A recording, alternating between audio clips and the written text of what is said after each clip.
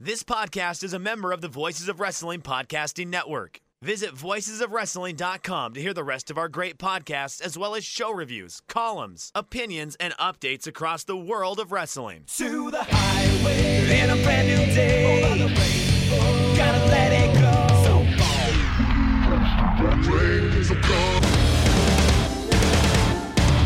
fast to finger down. Dance tonight together. Here everyone is singing.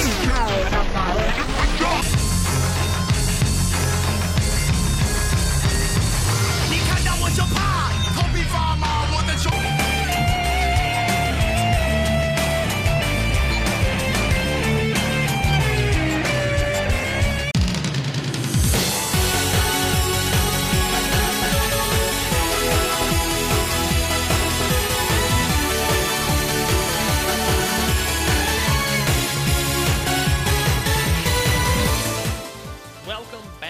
To a special edition of the Open the Voice Gate podcast. You normally hear the sultry tones of Iron Mike Spears during this part of the show, but he is not here for the special edition of the Open the Voice Gate podcast, which is a show that is found on the Voices of Wrestling Podcasting Network, as well as its own RSS feed on all podcasting platforms and applications.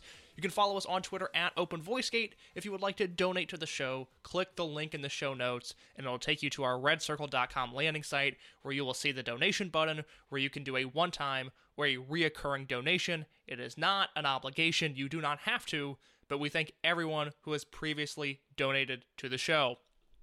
Over the past year, as many of you know, we have been chronicling Dragon Gate USA from start to finish. We discovered a lot of things along the way. We discovered just how bad Sabu was in 2012. We discovered just how good John Davis was for a short period of time. We talked about Pac and Akira Tozawa and Johnny Gargano and all of these guys that were amazing. But there was someone consistently throughout the series that entertained us and delighted us, whether he was in the ring or behind the scenes. And that man was Davey Richards. And in honor of finishing the Dragon Gate USA Rewind and Rewatch series, we have put together a clip show of nearly every time we even mention the words Davey Richards on this show. If you followed along, this is stuff you've heard before, and you can now find all of your Davey Richards entertainment in one singular place. If you've missed a few episodes, this is a great chance to catch up on what we thought was far and away the most entertaining part of the Dragon Gate USA Rewind and Rewatch series. So there's a lot here. I will guide you through it as we go along. We're going to talk about his 3 matches that he wrestled in Dragon Gate USA, a portion of time in Ring of Honor, where he became the champion in one of Ring of Honor's biggest shows ever, the Team Ambition heist, which is, I think, again, for as many good matches as we watched, for as much fun as we had during the series, covering the Team Ambition heist was my favorite thing that we did. So we have that to cover, as well as Davey's eventual collapse in Ring of Honor, how he left the promotion, which I think is a forgotten about and almost underrated story just because it's so funny and it's so Davey Richards, and how that led him to working for Evolve once again. So I will lead you through it the entire way. Glad that you're here. I'm glad that we're reminiscing about the man, the myth, the legend, the American Wolf that is Davey Richards. And we begin with the second show in Dragon Gate USA history. This is Mike and I reviewing Davey Richards versus Shingo Takagi from Open the Untouchable Gate 2009. This next match. Match of the year. I'm so excited. I am so excited. Match of the year. A match when I rewatched this, I had the fear. Case. I had the fear because I did not do star ratings in 2009. I was not that much of a nerd at that time. I was too busy watching French art films. But yeah, okay. I'm not even gonna touch that mic. I was a nerd for different things back then, Case. I was a nerd for different things. But this next match, one of the most fun and most brutal and special matches in Dragon Gate USA history. Like, we talk about lists, we talk about important matches in this promotion. This match was one of the most important matches in this promotion.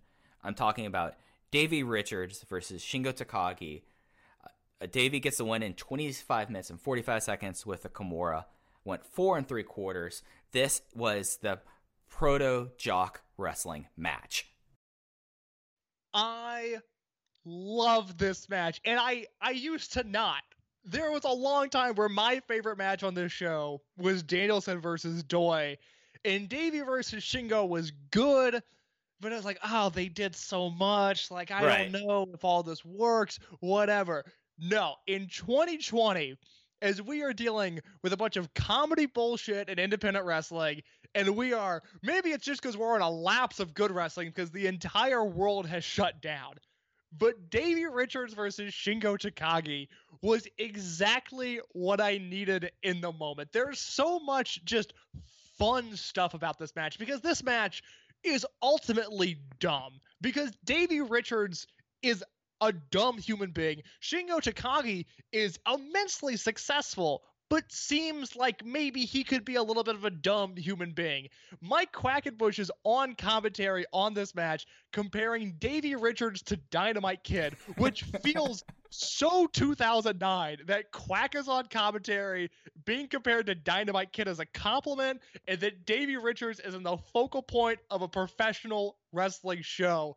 And they go out there, and it is exactly that. And it's a shame that the Voices of Wrestling flagship Twitter just recently coined this term, because now it's going to look like we're copying them when this is dumb jock wrestling personified. Because every time I wanted to get upset that they were doing a big move and then kicking out, or, Shingo's, getting kicked in the head and bouncing right up, and I'm going, is this dumb? No, it's not dumb. The story is brilliant. It just features two dumb guys who are too dumb to feel pain, and no matter how hurt they are going to continue inflicting pain until they can't anymore.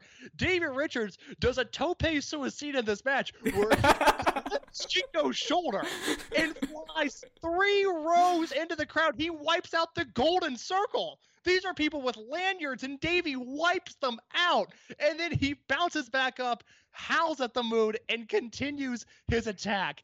This match is dumb in the best way possible. The fact that Davey does a shooting star press into a Kimura, which I forgot he did, that's a kind of a dumb combination in my opinion. Why are you doing a shooting star into an intricate submission? But Davey does it. He gets the win with it, and it works. 4 3/4. I love this. It is such a fun match that you describe these things, and I apologize that the audio maybe gets a little bit harried because I'm laughing so hard. This is just like the dumbest, most fun match I've seen in months. Like, it's good to remember how stupid people are, and this was very much a bunch of dumb guys just doing dumb things. You missed my favorite spot of the match, Case, when Shingo backdropped Davey over the top rope right to the cement floor. Just thud. Yes. Dumps him.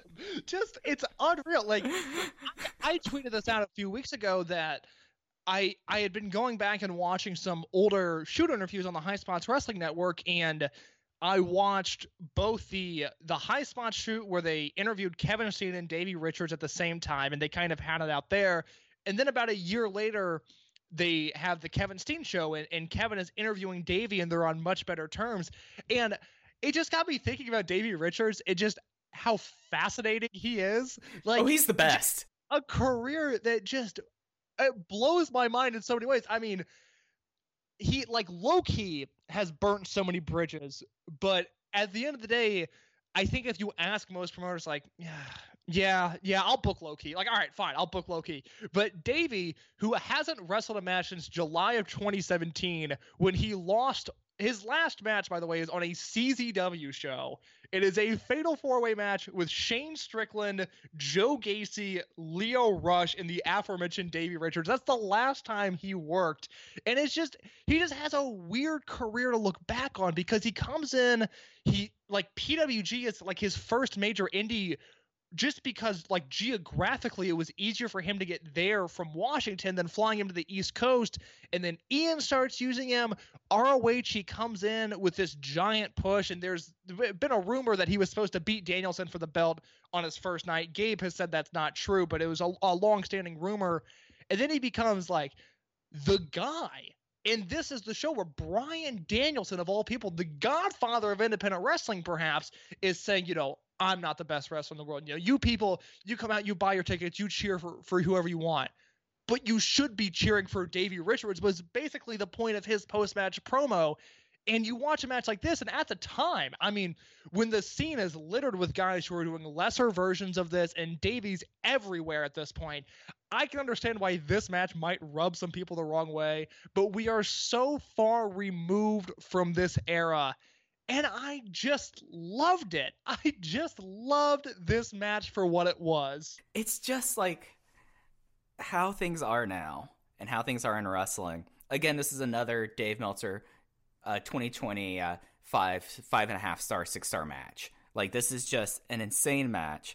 You have Shingo, who, like, the big joke was that later he would form a stable called Akatsuki, where Jay once gave the best comp I've ever heard, where he is the high school bully jock with his best friend Yamato in the front seat of his Trans Am, and he shoves Super Shenlong 3 and Chichiro Tominaga in the back seat and says, "Come on, nerds, we're going to go hang out."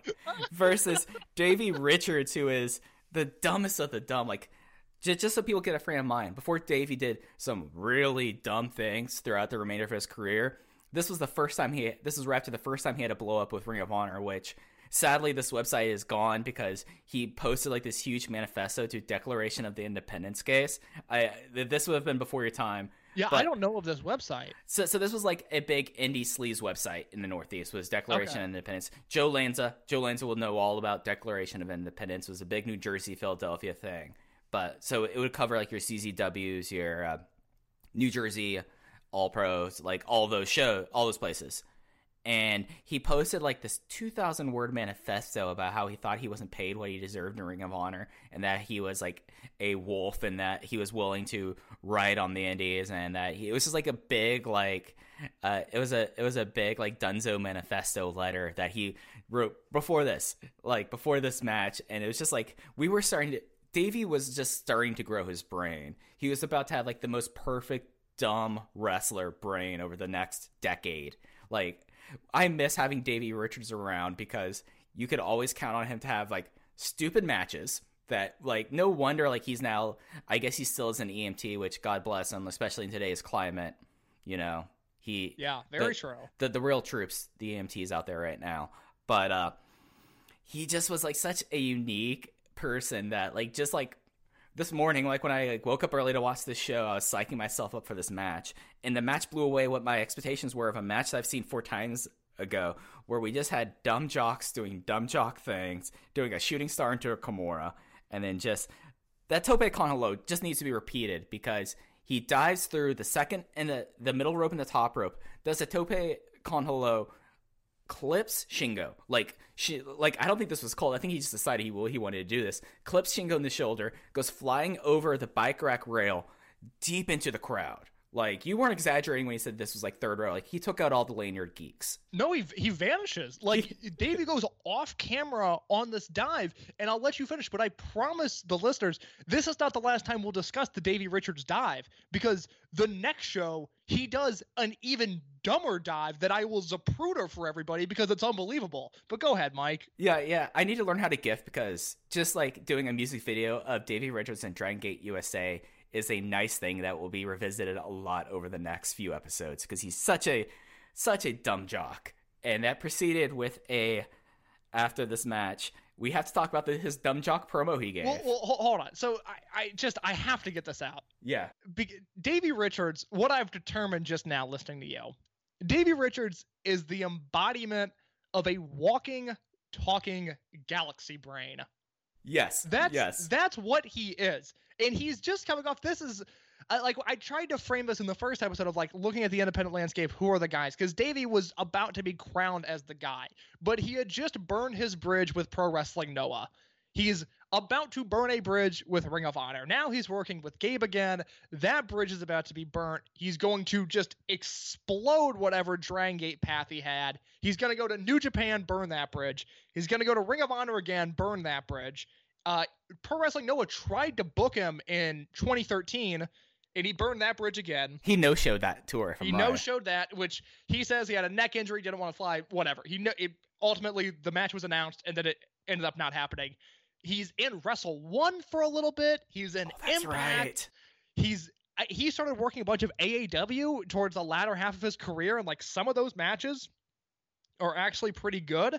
I mean, he wrestled Matt Riddle on an AAW show, and this is kind of when Riddle had all of the buzz. He's just, and I'm not mocking Davey or attempting to be mean when I call him dumb. I love the way Davey Richards has aged, because a lot of what was maybe so wrong about Davey at the moment is now stuff that I miss and that I wish more wrestlers thought about themselves in the light that Davey does. It's why I will always have a soft spot for a guy like Low-Ki. Low-Ki sucks, and he seems like a pain in the ass to deal with, and I wish he didn't take himself as seriously, but I would rather you take yourself too seriously like Low-Ki than not take yourself seriously enough in this business. And Davey is on that same trajectory as a Low-Ki, where he'll keep having return matches announced, he'll keep canceling those dates, and it'll be the cycle of Davey Richards' life. And it's just fascinating to me. And I really encourage everybody to go back and watch this match, because I had so much fun watching it. Mike, the post-match promo, you can get into it. Yeah, I'm going to, for whatever they do on Patreon, I'm going to try to get Joe to rewatch this match, because I feel like this is a match that would bring a smile to his face. Absolutely. But yeah, no, Davey Richards, this is a pro Davey Richards podcast, just so that we're all clear before we It's the one political stance I'll make on here. I'm pro Davey Richards. I'll say it. Yeah. I'm not afraid to. So I don't have the exact notes of the promo, but this was typical Davey Richards at this time, talking about how he believes that wrestling is between men. He's not going to do any fucking handshakes, but that guy over there, Shingo Takagi, is a fucking man. Talked about how his wife said the famous Jen at this time, which if you remember some of the Ring of Honor promos that come later, just keep that in mind. Keep that in mind. Said that, oh, you only have one match this weekend. Is it going to be a tough one? And then she said, oh, I know who Shingo Takagi is. This is going to be a tough match. It's like, she was right. And then he called out Bryan Danielson and proceeded to snap on Bryan Danielson because he doesn't want to be anyone's best in the world. He wants to be his own man. And just was an utterly bizarre but incredible 5 minutes of a promo. Like, it was very like mumble mouth, like probably like Davey has had way too many concussions even at this point. Like, oh god, yes. And it just was like a great post-match, just dumb jock promo. So it's two stages, because the first stage is the bad stereotypical Davey promo where he's mentioning his family and it just sucks. And then Danielson comes out and they're putting each other over, and I was kind of tuning out. I was just like, oh god, okay, all right, this is a Davey promo, let's get on with it. And then Davey turns heel, he spin kicks Danielson, he says, I don't need nobody's endorsement, and then poses on the rope with this mean mug face. And I was like, holy shit, I'm ready to follow this guy into battle. Like, Davey Richards flipped like that. In a second, he was evil, and I was so on board with it. I, like, genuinely, unironically, once Davey turned on Danielson, I was like, I am into this. Whatever this guy is doing, I am following him, because he's so good at being that high school bully, that jock, that alpha. And it was personified in that post-match angle. It was awesome. I loved it. Davey Richards versus Shingo, a match that was certainly great in 2009, a match that I think would be equally as great in 2021. I wish that would happen. I wish Davey Richards would come back to the squared circle in New Japan Pro Wrestling, and I wish he would spin kick Shingo Takagi in the stomach and the feud would be on. Maybe Davey Richards could take out Tetsuya Naito. That is my own cross to bear, my own grudge to fight, but I think that would be a very good booking by New Japan Pro Wrestling. So Davey versus Shingo was one of the first really great buzzworthy matches that Dragon Gate USA had, and it really helped give them an identity going forward, that they were more than just the six-man tags, that they could go out there and they could have singles matches on the level of what Ring of Honor was doing at the time. And we saw that on the next show, Open the Freedom Gate 2009. This was a part of the Open the Freedom Gate Championship tournament that was going on, a very convoluted tournament that Mike and I broke down in depth on that episode. The featured match of the first round was, at the time, two of the very best wrestlers in the world colliding. It was Davey Richards versus Yamato at Open the Freedom Gate 2009. Is this next match the match you think is the best match in DGUSA history? No, Okay, all right. I mean, I know we're totally aboard Dumb Jock Wrestling 2020 here, but this one was 4.5 stars though. Like, let's be clear. I also gave this 4.5 stars. This is Davey Richards versus Yamato. This is the match simply dubbed Next Level. Thanks, Gabe. I mean, my God. Ugh. If Generation Now didn't annoy you enough, he had to one-up himself with Next Level. But it is...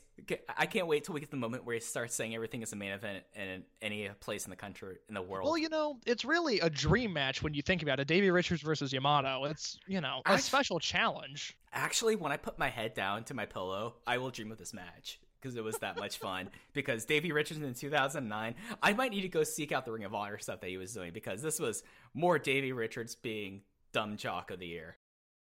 It is more so than the opener. This is really the Generation Now, because you look at where these two guys are in their career. Davey is fully embedded in the American Wolves at this point. He and Eddie Edwards are main eventing Ring of Honor shows as a tag team at this point. He is looked at, thanks to the Bryan Danielson promo on the prior show, all of the work Danielson did to put him over on the Ring of Honor shows, all of the work Davey is doing in PWG at this point, Davey is looked at as the next big star on the independents. And Yamato in Japan is being groomed as the next big star in Drengi. We're only a few months away from him ending Naruki Doi's Dreamgate title reign and him holding the Dreamgate reign, or the Dreamgate belt rather, for the first time. Yeah. As for this match, you take the floor. You go. I want to hear your thoughts first. My first note that I have is something that happened very early in this match, where he did this Tope Con Hello, where Davey's dives are like my new anti-drug are Davey Richards dives, because they're just so fucking ridiculous. Because what he does is he does this Tope Con Hello, and it's really only kind of a Tope Con Hello. He doesn't rotate fully, but it clips Yamato. I don't know how he just managed to clip people. He goes right over. He sends Yamato through the barricade into the crowd, and he's so proud of himself. He runs over to the ringside table where the dock and the ring bell is. He jumps up on the table, like flips out, like he's so proud of himself. He commands the ringside doctor to dap him up, and then he proceeds on terribly ringing the ring bell after doing it. And it is so special. It is my dumb jock moment of the show. Mike, you're still underselling this moment. So there's a moment before this that needs to be mentioned where Yamato and Davey go to the outside, and Davey whips Yamato into the barricade. The barricade buckles.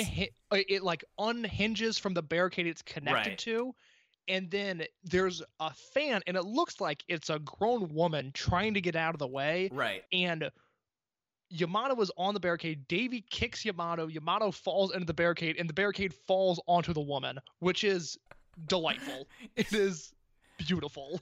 Then such a dumb moment.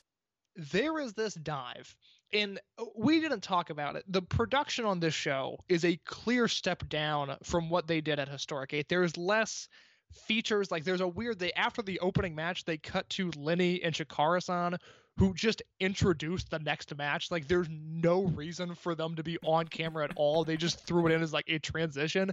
I do not understand why they did that. But the arena looks darker. There's clearly not, there's, no Thundersticks, which doesn't help, but there's, the atmosphere is not the same as it was for Historic 8. In the hard camera shot they were using, I guess it would have, it's not like, it's the arena, like the hard cam's the same for every show, but I felt like the hard cam was like higher and the ring just looked darker and it didn't look as pleasant as it did in the opener. But the fact is, Davey whips Yamato outside. Davey hits the ropes and they cut to the hard cam. As Davey is starting to dive, they cut to the floor cam.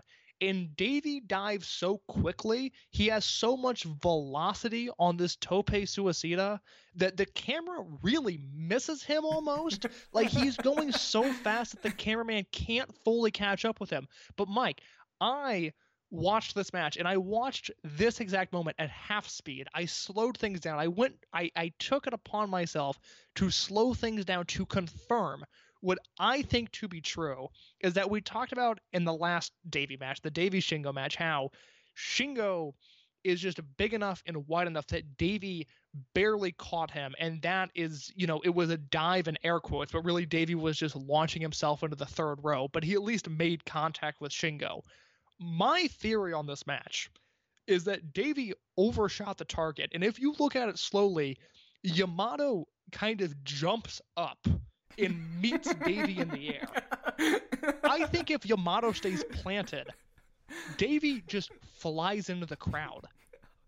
I think there is a clear moment, if you slow it down, where Yamato lifts himself up to where they clip shoulders, and that is it. And then, as you pointed out, Davey daps up the Doctor, because that is what cool guys do. He howls like a wolf, and then from there, we proceed to have a really great match. Yeah, no, thanks for going real Jim Garrison on that. I had to Zapruder it. I mean, I went frame by frame. Oh, God. Davey Richards is such a delight. Oh, God.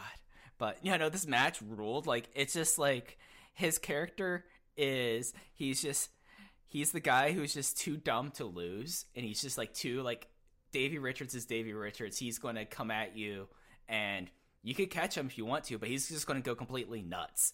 And it just was, like, such a fun match. Like, 2009 Yamato, such a sleazebag at this time. And it just was such a, like, really sweet moment. And then, like, they really teased the back and forth with him until Yamato finally hit a really nice snap brainbuster. Like, you forget how good of a brainbuster Yamato has before hitting the Galleria to win. Again, 4.5 stars. Like, this match is just remarkable. Like, going back and watching this, like, Davey Richards has the 2 best singles matches in this promotion to this date. And we'll get to what happens to Davey after that, but it's really awesome stuff. There's some small Yamato things in this match that I really, really liked. There's a moment, and it's minuscule. I mean, I could have been looking down at my phone and I would have missed it, but I just happened to be really engaged in this match. There's a moment where Davey has him just like in a very basic hold on the ground. It's in the opening minutes of this match, and it looks like Yamato was just about to reach the ropes just to get a rope break so things can reset. And right before he grabs the ropes, he transitions and counters Davey's hold and then gains control from there. And it's just a small thing that, one, puts over the legitimacy of Yamato's ground game at this point, which was the way he was hyped up at this time, which we've talked about on the first 2 shows. Of the Yamato we know now was a completely different wrestler than the Yamato of 2009. And then I don't know, the dumb jock thing really works in Davey versus Shingo because they're both giving off that energy. Now, I also gave this match 4.5. There's a part of me that goes, man, this match could have been better had Davey had 1 or 2 really like key sells that I just don't think he picked up on, because Yamato is a little bit more calculated and a little more cerebral with the way he goes about his attack.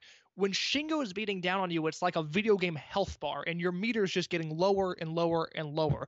But Yamato really targeted the knee of Davey Richards in this match, and there were times, for as much as I genuinely enjoyed some of the no-sells Davey had, some of the fire that he showed, some of it that was really, really excellent, there were also times where I wish Davey would have just slowed down for a second and just given that knee a little bit more attention. I think had that happened, this would have been 4 3/4 on the same level as Davey versus Shingo, but we're nitpicking a 4.5 star match. I mean, at the end of the day, these are 2 guys that worked their asses off in a weird way. They were in the prime of their careers at this point. I mean, Yamato would go on to have some really great stuff down the road. This is peak Davey. We're in the best time of Davey Richards' career at this point, and he's doing the bulk of his best work in Dragon Gate USA, of all places. Yeah, and I think like this is like the start of Davey's peak that probably would be ending after that Elgin match, So like it's interesting because like he's definitely fully realized here, and Yamato, like up until Yamato's heel turn, like true heel turn, because Yamato's still kind of a tweener here. Like he was a member of New Hazard, but then he joined up with Kamikaze when Shingo left New Hazard, tried to be a lone wolf, and then he was really bad in Typhoon, which just was a real awkward fit, and then Kamikaze came soon after that. It is interesting like how Yamato, in a lot of ways, like the progression of Yamato, especially like from 2009 to 2012 when he becomes the almighty Yamato. Is it 2012 2013? I'm thinking off the top of my head. He turns at the end of 2012. So really 2013. Like, this is kind of the peak of where he was at right there. And he's fully realized the MMA stuff that I always bag him on and modern Yamato works really well here. And it works really well, like Davey, like as you said, like Davey, if he would put a little bit more care into it and trying to do this, but it's also Davey Richards. I don't think he was necessarily, the thought crosses his mind that he needed to sell the knee a little more. But it was just remarkable stuff, and it was a very special match, and it was a match that, like, it came out of it, and we saw something going to the main event that this match completely exhausted Yamato. Like, 21 minutes, by far the longest match out of the first half of the show, and it was just a remarkable match. Like, if you're making a list of stuff you want to watch during this break, this is another match on there. Like, it's something remarkable. Mike and I talked about it there, but I cannot overemphasize enough how dangerous and stupid and awesome the tope suicida that Davey Richards did in that match to Yamato was. I fully in my heart of hearts believe that Yamato had to leap in the air to prevent this man from just cannonballing into the first 4 rows at the ECW arena. It is a brilliant move from Yamato and a dangerously stupid and exciting move from Davey Richards. And that leads us, unfortunately, into the final match that Davey Richards ever had in Dragon Gate USA. And you could hear the excitement in Mike and I's voice talking about those last 2 matches. Just the possibilities were endless in this promotion for Davey Richards. He goes through Shingo, he goes through Yamato, and then he ends up wrestling Masaki Mochizuki, and as we'll talk about in this clip, it was the 3rd time they had wrestled. They had wrestled once in Ring of Honor in a very forgettable match. They had wrestled once in Japan, because yes, Davey Richards did do a tour, singular, just one, of Dragon Gate in Japan, where he wrestled Mochizuki, and then they go back to the Congress Theater in Chicago, the same building where Davey Richards wrestled Shingo, and they have one final match. It is the final time Davey Richards wrestles on the red and black Dragon Gate USA canvas. It is Davey Richards versus Masaki Mochizuki from Fearless 2010. I gotta say, we had 2 title matches and a 3-way tag team elimination match, but before we get into the next match, let's talk about something we talked about earlier, the first match between Masaki Mochizuki and Davey Richards. Yeah, so just real quick on their Dragon Gate match, which maybe I can try to make that available to the public. I don't know what I'll do with that, but I sent Mike the match because I had it laying around, and it's at that point the Dragon Gate match was actually their 2nd singles match, because if you remember, they wrestled each other at All-Star Extravaganza 2 when Mochizuki came over for the 2nd WrestleMania weekend Ring of Honor shows. So this was weirdly Davey versus Mochizuki 2. It's a good match, much like their Chicago match. We were kind of talking before the show. They're roughly the same match. It's exactly what you would expect from these two. Just in the case of the Japan match, Mochizuki gets the win. And in the case of the Fearless match, Davey comes out on top. Right. And it's interesting that we'll get into this in a second. Like the match here is very emblematic of what Dragon Gate audiences were at the time. Davey and Dragon Gate proper was never going to be a great fix. If he was a member of Kamikaze, he would make sense because he would fit in with the vibe there, and he was teaming with Kamikaze on this tour. But the crowd response to nearly everything was pretty lackluster. But the match itself was very interesting to me. It was worked in a way that a non-Dragon Gate crowd would probably be a lot more into it, almost to the detriment of the match itself and how it came away with it. But it just was something that, like, it happened. It was cool to see, especially, like, this was a time where Mochizuki was kind of cycled down in Dragon Gate. He was mostly teaming with Don Fuji. Great underrated tag team, especially if you're someone who wants to watch some more of the hard-hitting Dragon Gate style. Mochi Fuji was a great tag team. But it just was like one of those matches you watch, and, like, looking at the promotion in context, you could see why this Hokkaido crowd was just, like, sitting on their hands staring at it. Yeah, Davey in Japan, for Dragon Gate specifically, just did not work. It just looks weird. And when you look at even Davey's cage match, like the Dragon Gate USA stuff, yeah, it's Dragon Gate USA, Gabe needed the star, Davey Richards was the star at the time.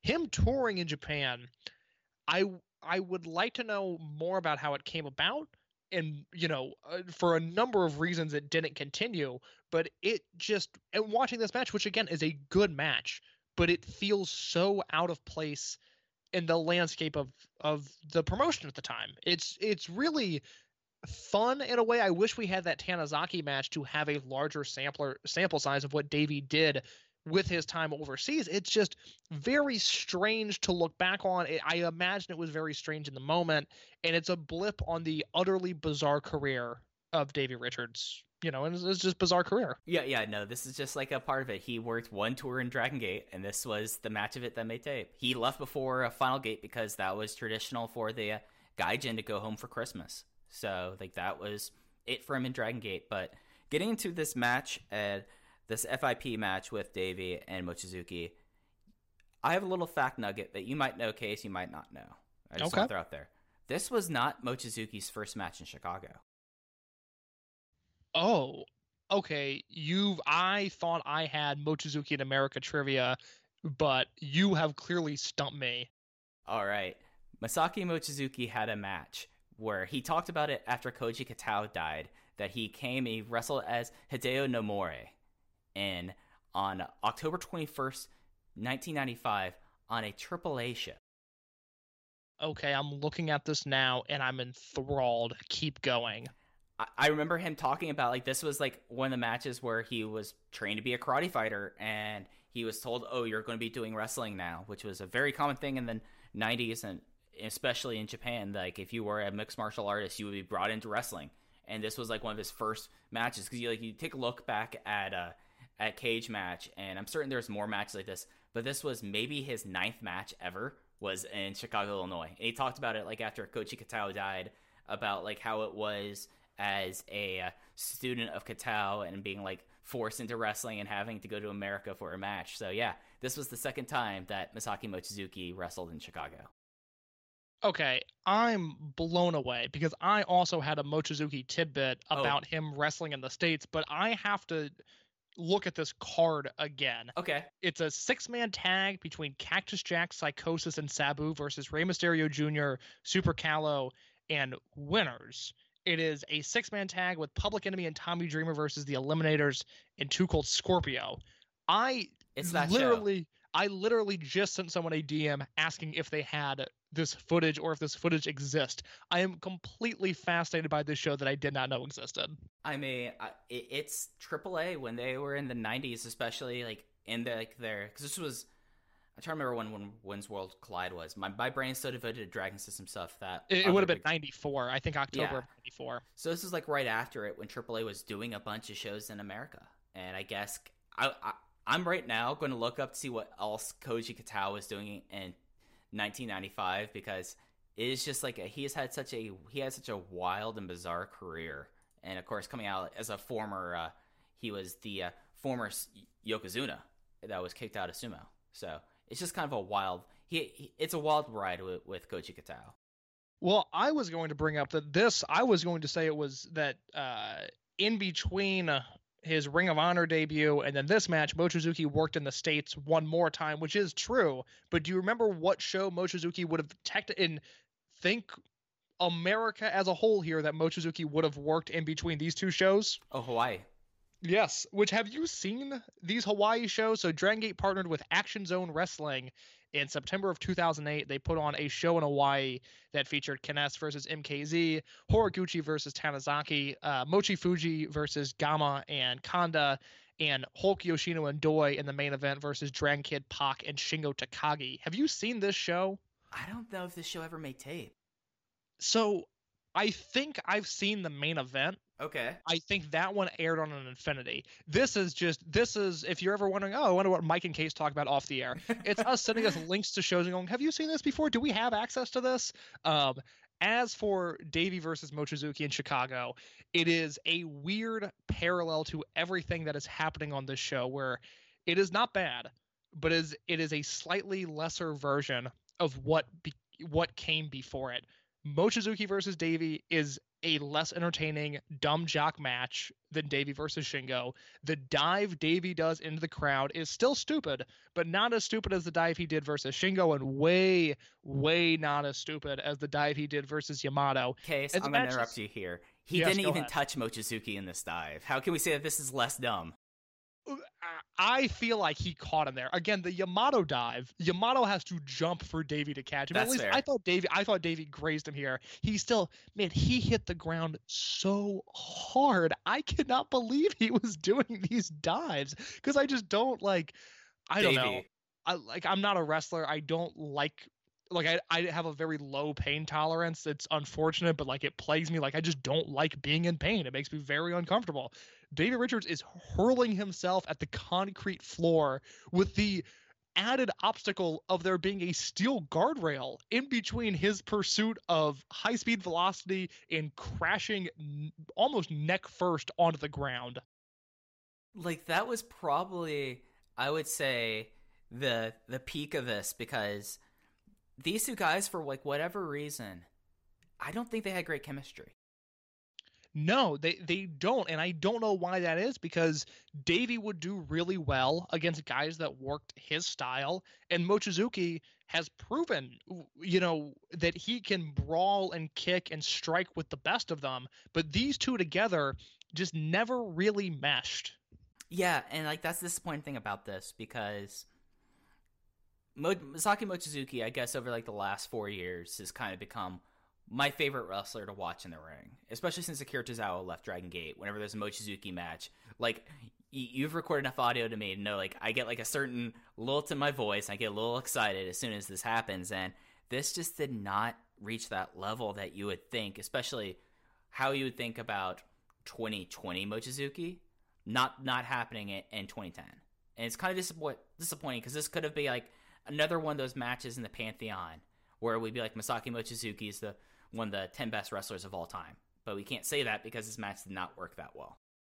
It's one of those things with Mochizuki where, first of all, I think if there is a dip in his career, it is happening between 2008 and 2010 because he's Sure. de-emphasized in the booking.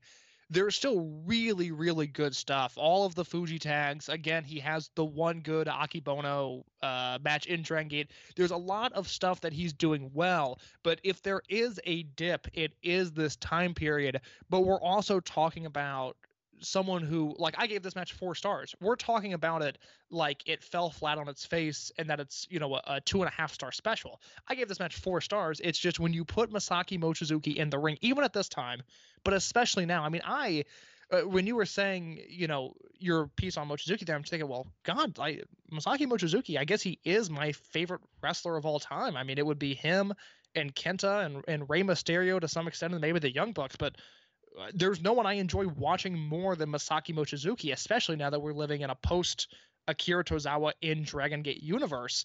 And so we're mourning this match that was still great, but Mochizuki has just messed up our standards for what he is outputting. Like, it's just insane to think, it's like, only 4 stars, but it's 4 stars and it's Mochizuki versus Davey. And it is unfortunate that we never get to discuss Davey again, because there is just a strange, perverse, but genuine entertainment I have watching Davey Richards in the context of the 2020 wrestling landscape. Well, we'll get a lot of perverse enjoyment talking next episode. So we still have one more episode with Davey.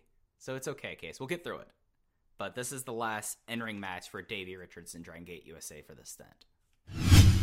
So Davey beats Mochizuki. He wins back the FIP World Heavyweight Championship. And then all hell breaks loose. Like I said, that is the last time we saw Davey Richards in the ring. And the next time that we would talk about him would be on the next episode, Open the Ultimate Gate 2010. This was the first WrestleMania weekend for Dragon Gate USA. It was the WrestleMania weekend in Phoenix. So you had Ring of Honor there, and you had Dragon Gate USA there, and with the exception of 2006, when you had Ring of Honor and IWA Mid-South running pretty close to each other, and with loaded lineups, obviously 2006 Ring of Honor is Blood Generation versus Do Fixer, Danielson versus Roddy, and Danielson versus Lance Storm. IWA Mid-South had Low-Key versus Necro Butcher, and they had Chris Hero versus Milano Collection AT. The fan bases were similar, but I think different enough to where it wasn't this incredibly heated competition that weekend. But you go to 2010, it's Ring of Honor, Dragon Gate USA. They are fighting for the same fan base, those same dollars in Phoenix. And Davey Richards becomes the center of controversy that weekend. The Young Bucks to an extent, because TNA gets involved, and they're a whole other deal. But Davey Richards, WrestleMania weekend 2010, this is the moment where the U.S. independents, as we recognize them, with this split between the Gabe Sapolsky camp and the Ring of Honor camp that lasted through the closure of Evolve in 2020, this was it. This is where everything started, and we have all of the news on what went down between Davey Richards, Gabe Sapolsky, and Ring of Honor. January 29th, 2010. A tweet from the Dragon Gate USA Twitter account. Effective immediately, Davey Richards has been removed from all DGUSA and Evolve events. I have been advised not to make more comments now. That is followed by a statement on February 1st, the DGUSA Newswire, in which Gabe Sapolsky writes, Wesley Davey Richards is no longer with Dragon Gate USA. Open the Freedom Gate champion BB Hulk now has an open contract for the March 26th event. Hulk says he wants the toughest, most skilled opponent possible. He guarantees a title match that you will never forget. And then goes on to do all of his plugs. So we are now at a point, a week after announcing the main event for your flagship first ever WrestleMania weekend shows, the American that you have built your promotion around, the American that has drawn the most eyeballs to the promotion, the American that has had the best matches in the promotion, is now gone. And unfortunately, it wasn't as simple as just a tweet, and it wasn't just as simple as a peaceful goodbye. Things would get much more intense. The February 15th, 2010 Wrestling Observer newsletter has the bulk of this information, where it says, and we'll do this in the most concise way possible, that Davey was earning $350 per match for regular Ring of Honor shows and $250 for the television dates. When Gabe Sapolsky started using him, Gabe was trying to use less and less Ring of Honor talent when he started up his new groups, both DGUSA and Evolve, fearing that there would eventually be some sort of retaliation or some sort of contractual dispute. But Gabe had offered Davey $500 per shows to be the top star. So not only is Davey working Dragon Gate talent, he's going on Dragon Gate tours, and there was an entire promotion that was initially based around Bryan Danielson. Well, who was the successor to Bryan Danielson? Well, it's Davey Richards. So Davey was financially compensated for attempting to make the jump to Gabe, and then was creatively rewarded, at least in theory, for those ideas. According to Gabe Sapolsky, he thought Richards only had a contract that related to Ring of Honor television, which, as I said, makes sense because he didn't want a problem like this to arise.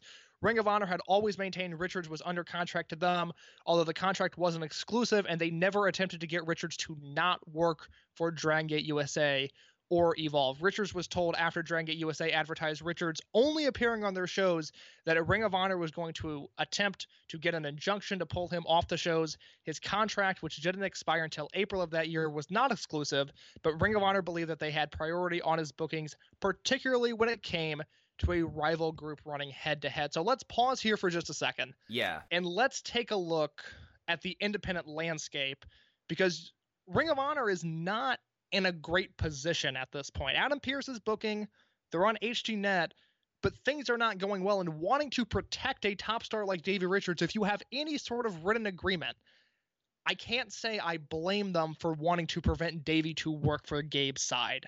Yeah, and I last night compiled a ridiculously long doc of basically the whole entire thing, and the first mention they have of Davey and Dragon Gate USA was they were under the belief that there was no contract. However, ROH isn't saying anything negative about it.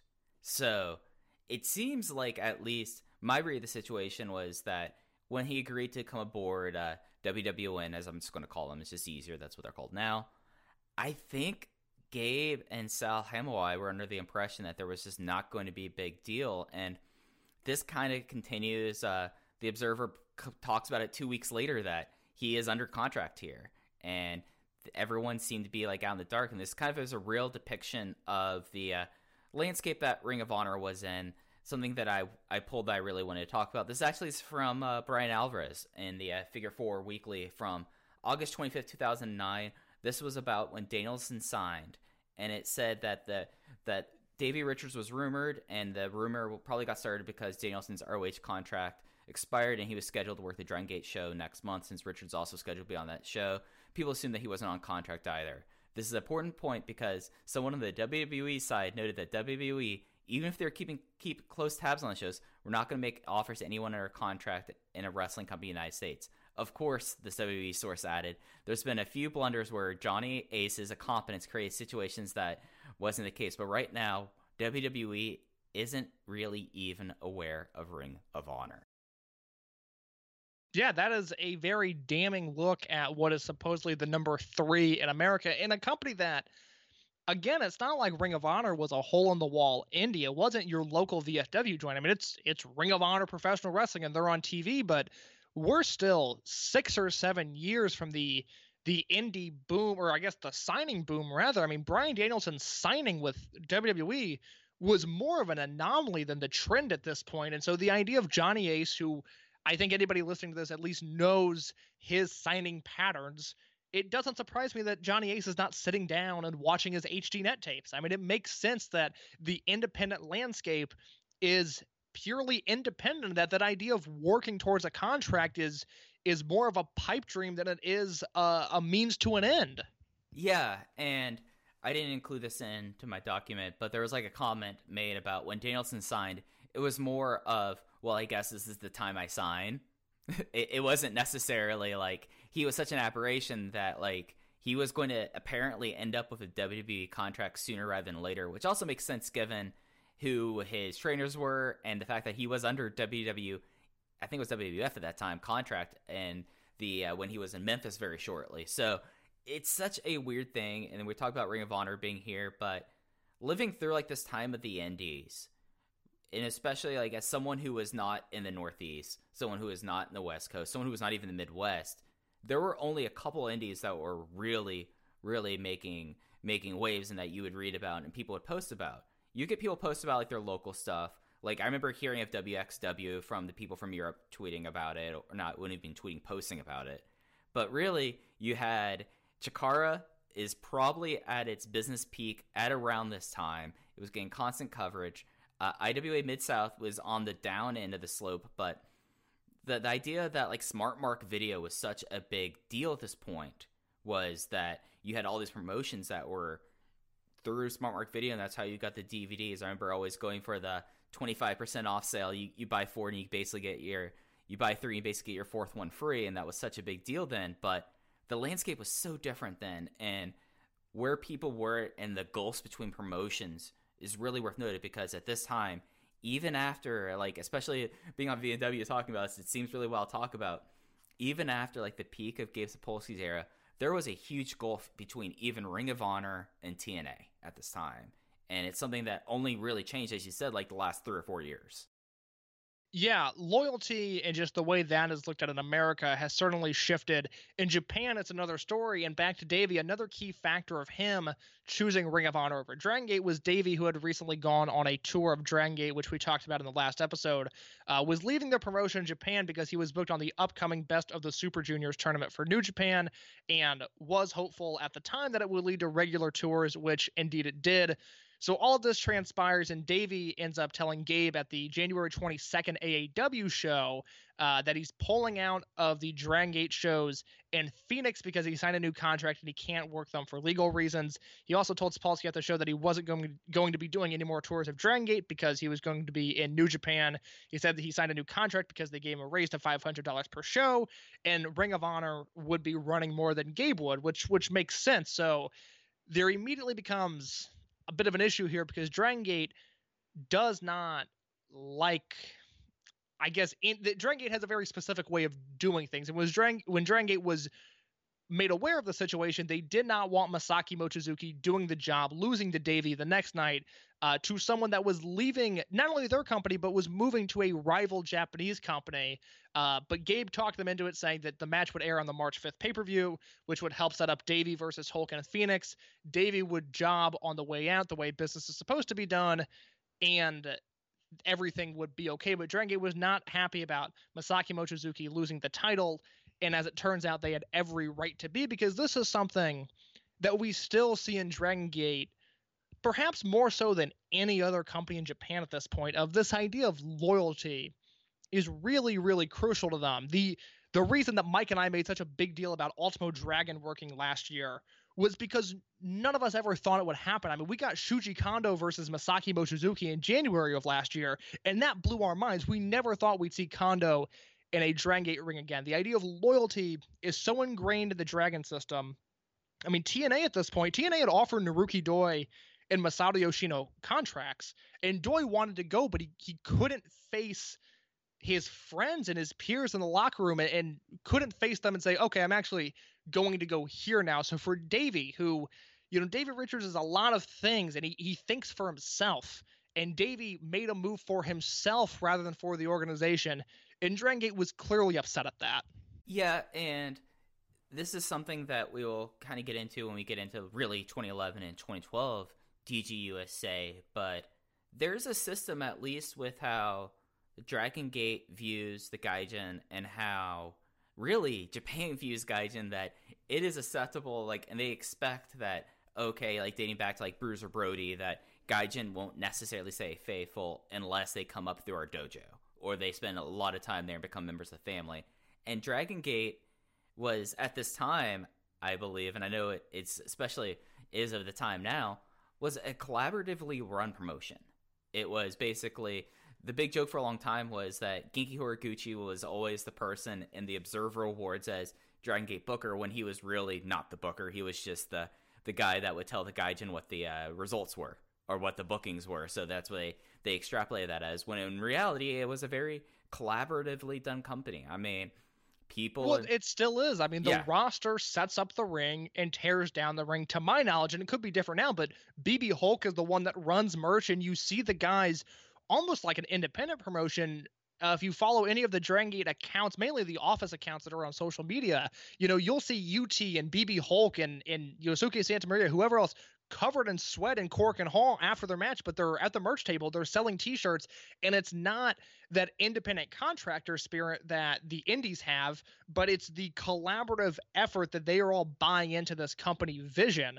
And it's I can see where people would maybe think that's, lower rate or minor league to have your guys selling merch, but it's just the way Dragon Gate operates. Yeah, and the way it operates like that, because this is a promotion that was built by Ultimo students. When they struck out on their own, the only office figures they had were Takashi Okamura and Toru Kido, and the music people and the ancillary people. But the people who were really in charge of it, the big thing was that's why Madden got fired, because he was in charge of something and he was caught misappropriating money. This was I make the joke about it, but this is for a lot of ways. I'm not necessarily sure if that's the case now, with the fact that Okamura does not own it. And I don't know exactly how the percentage is now with Gaora now, but it's a collaboratively run thing. It's the closest thing I think I've heard of, at least for a major promotion that must be communally run. So it does look different than Pro Wrestling Noah at that time, or especially New Japan now, where they have the whole Bushiroad machine behind it, because this just is not how this company's ever run, because it's how the company was founded. So I think that's also the big thing there, is especially for someone like Davey, who in a 2-year period would have worked for the 3 larger promotions in Japan at the time. In 2009, he finished up with Pro Wrestling Noah. He had that one tour of Dragon Gate that we talked about in the last episode, and then he would be working for New Japan for the next 3 years. So he necessarily, he was there for, I think it was 13 days, Case? 13 days he was there and gone. Yeah. So it's no realistic thing that he would get the sense of, okay, this is how this promotion operates.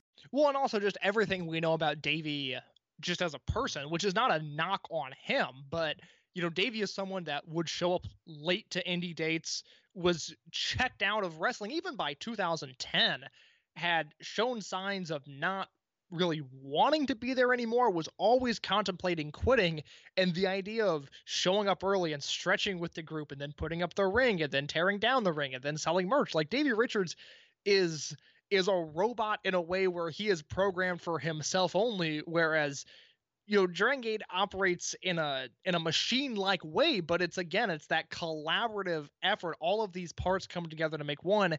Davey Richards is his only part, and his brain is a fascinating place that I would love to explore more and more. But it's clear that he, in ring stylistically, and both his personality, do not mesh with Dragon Gate, which is why you can maybe hide that and you can maybe get away with that in Dragon Gate USA. I think as time would have gone on, Gabe would have had a harder time managing Davey and getting Davey on the same side as the Japanese office had they continued to work together. But it's why we made such a big deal last week about this Davey Japan tour, because it just doesn't make any sense knowing the two sides. I would really love to know more about how that came about, because it's a fascinating 2-week period. Yeah, and we even got a letter from Davey in this Observer that I kind of want to touch on.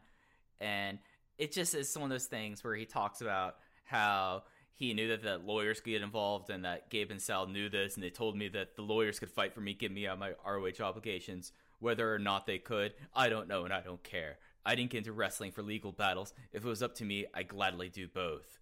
And it's just very Davey, kind of like how his mindset is. And there's a lot of like background in this one Observer. I think that the published date of this is March 15th or February 15th, 2010. So this is one of the lead stories in Observer. It's one of the few times that Dragon Gate USA is one of the lead stories. So it's definitely worth checking out because there's a lot here that kind of crystallizes how everything is. So I think we were on this, or were we talking about one of the Gabe posts now? Yeah, I mean, it's at a point now where they had both threatened lawsuits and they had both talked a big game, and then at the end of the day, Ring of Honor had a written contract, and they had more proof than Gabe did, who Gabe, wrote a lengthy MySpace post in the middle of February talking about how 95% of the time his trust pays off. He's a guy that likes to trust people. He had been working on verbal agreements since 2002, and he understands that things happen, guys get injured, planes don't take off, whatever. But at the end of the day, Gabe advertises people on shows. He expects them to be there. And Gabe is a fragile human being himself, and that's not an insult to Gabe. I blew up in a Zoom call today. I yelled at a bunch of people over Zoom, which is humiliating, but it's what happens. I have defended Gabe for a long time because I understand why he is the way he is to some extent. And I don't know him personally, but just his public persona, I empathize with it to an extent because I understand where he's coming from a lot of the time, even if he is wrong. And this is a situation where he's ousted from Ring of Honor. He has this new promotion, which is in a very weird spot, like we talked about at the top of the show, where there's critical praise, but he's already struggling with the business of it. And his guy that he had pushed all of his chips in on was now no longer working for his promotion. I understand why Gabe would be upset. I mean, it makes sense. So like I said, both sides talk a big game. No lawsuits end up coming out of it, but Davey is confirmed not working for Dragon Gate USA again, and Davey never works another DGUSA show. I've got a little bit of a blog post from Gabe Sapolsky here, the MySpace article that I just mentioned, where Gabe says, "That's it. It's over with. It's in the past. I learned from it and will be better in the future. The focus is now on Evolve on March 13th and on Dragon Gate USA's first double shot on March 26th and March 27th in Phoenix. March is going to be one heck of a month," Gabe says. "I started working on new lineups last night, and we have some exciting stuff in store for you. If TNA didn't pull the talent in 2004, there would have been no Generation Next. If Steve Corino made the Chicago booking, there would never have been the 5-star Samoa Joe versus CM Punk match, which in turn led to my favorite all-time moment when Austin Aries defeated Joe for the belt 2 months later in Philly. It isn't about what happened in the past now. It's about what you make of it for the future. And I promise you the future is going to be very exciting and memorable." So Gabe saves face to an extent. I mean, he is clearly motivated by this to put on a better show and to book stronger cards. Whether that happens or not, Mike and I will discuss. But we are now at this point where Davey Richards is firmly in Camp Ring of Honor, and there is a tension between Dragon Gate USA and Ring of Honor that lasts through Dragon Gate USA's entire existence. Yeah, and this is something that if it wasn't going to be Davey, I bet there would have been another person that would cause this tension. It was just natural. Gabe was someone with that promotion from 2002 to 2008. The person one of the people that he found to buy the promotion after Rob Feinstein's scandal and Doug Gentry passed away. It was still in control of the promotion at that time. They're still, as we talked about on episode 1, that firing was not a pretty firing. So this was going to happen, Case. Like, I don't think I'm off base in saying this. Like, there would have been, if it wasn't going to be Davey Richards, other than Davey being his own unique cat, it would have been someone else. So no, there's too many combustible elements at play, because if it's not Davey, it's Kevin Steen, or it's El Generico, or it's Tyler Black. It's guys that are, very opinionated and are players in the way business is done. Not everybody can be Chris Hero and just magically work in between the lines and seemingly become everybody's friend. This relationship was going to blow up sooner rather than later. And it probably was going to blow up this weekend, because up until from 2006 to 2009, it was Ring of Honor was the alternative for WrestleMania weekend. And then Gabe, as the person who was booking Ring of Honor, was like, hey, Dragon Gate was the match that everyone was talking coming out of 2006. We have this new hot promotion. We're going to be in Phoenix as well. And that became a huge thing. And arguably, probably the reason why WrestleMania weekend ancillary events became such a big thing was Gabe showed, like, okay, it just wasn't, because how Ring of Honor still was. Ring of Honor was still the obvious number 3, but showing that what would arguably be the number 4, number 5 promotion in 2010 was able to run these shows and not completely take a bath, pretty much meant, like, okay, this is going to be a continual thing to current day. So, like, 10 years ago, like, this was, like, a big crowning moment, I feel like, on the United States Indies, the fact that this weekend even happened. I think my last note on the Davey situation is in his 2012 High Spot Shoot interview, which is called Davey Richards, the Man Behind the Hunt, in which Davey... I had not seen this shoot before, which I have seen most of the High Spot stuff from around this time, because 2012, you're dealing with Steen and Ring of Honor. You're dealing with the fallout with Jim Cornette. But guys are talking, like Roddy has a shoot interview. There's a Steve Corino, Jimmy Jacobs shoot. Kevin Steen has his own shoot interview, which spawns the Kevin Steen show. Like, there's a lot of content from that time that's really enjoyable. I had never seen the Davey shoot interview, The Man Behind the Hunt, in which he sits in the High Spots warehouse in the High Spots ring in a hoodie, like kind of like sitting in the corner like Ravenwood, but it's Davey, and he's like in an Affliction shirt for part of the time, and he's in a hoodie the other part of the time, and it's so uncomfortable the way it's set up. Like, it's so Davey, which has been one of the most fun things about this project, is just reliving just Davey Richards in the flesh. It's been just a wonderful experience.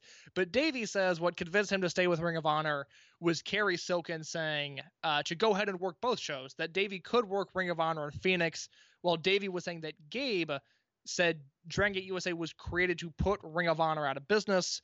According to Davey, Ring of Honor allowed him to work both shows, that the idea would that Ring of Honor would have first priority, and then the issue came when Gabe told Davey that he must only work Dragon Gate USA and Evolve. Gabe would indirectly dispute those claims in his March 2015 shoot interview that he conducted with High Spots. It was Matt Stryker as the moderator for whatever reason, and then it was Gabe Sapolsky and Adam Pearce kind of shooting back and forth.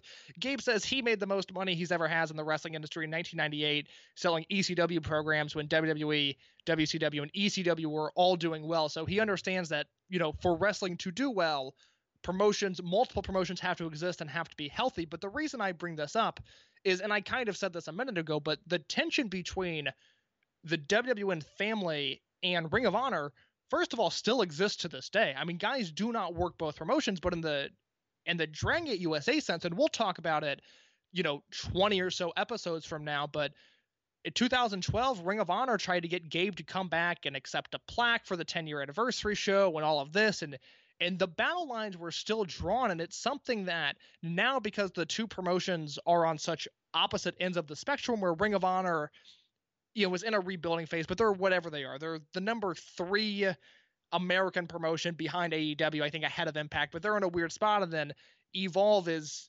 NXT for NXT, which, their whole relationship is still very strange to me. PCAA. Exactly. NXT AA. There you go.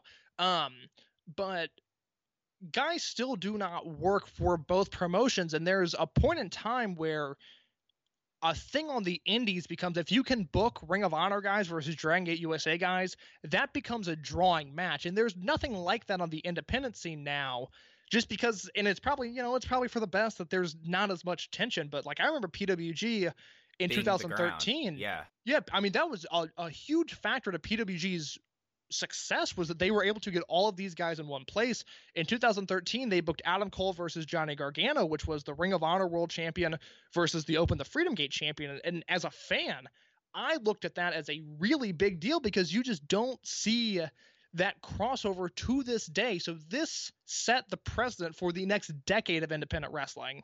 Yeah, and especially what you would see in especially like 2016 through 2018, when people would be unhappy if Ring of Honor would jump to Evolve at that point.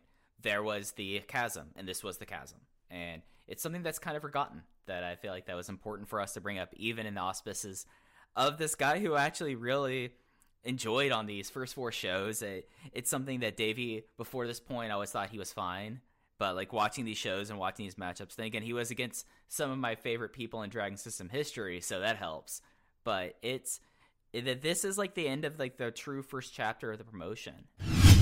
So Davey Richards leaves. It leaves Dragon Gate USA without a focal point American to build their shows around, which is an issue that started here 4 shows into their history, and it seems like it would become a prevalent point up until Johnny Gargano gets the belt. And then from there, you could argue Gargano lacks strong American challengers, that if they weren't doing a special challenge, Gargano versus insert Dragon Gate wrestler here, they really lacked finding more Americans to build around. And Davey Richards is the start of that drama. Him leaving the promotion, not being able to follow up on the Kamikaze USA angle, really opens the door for Jon Moxley, because, the last time we see Davey in the ring, he's with Gran Akuma and Shingo and Yamato, and they're beating down the baby faces. And we never see a payoff for that. We never even see the next step. We don't get, Davey, Shingo, and Yamato 6-man tags, as good as those sound. We don't get any of that.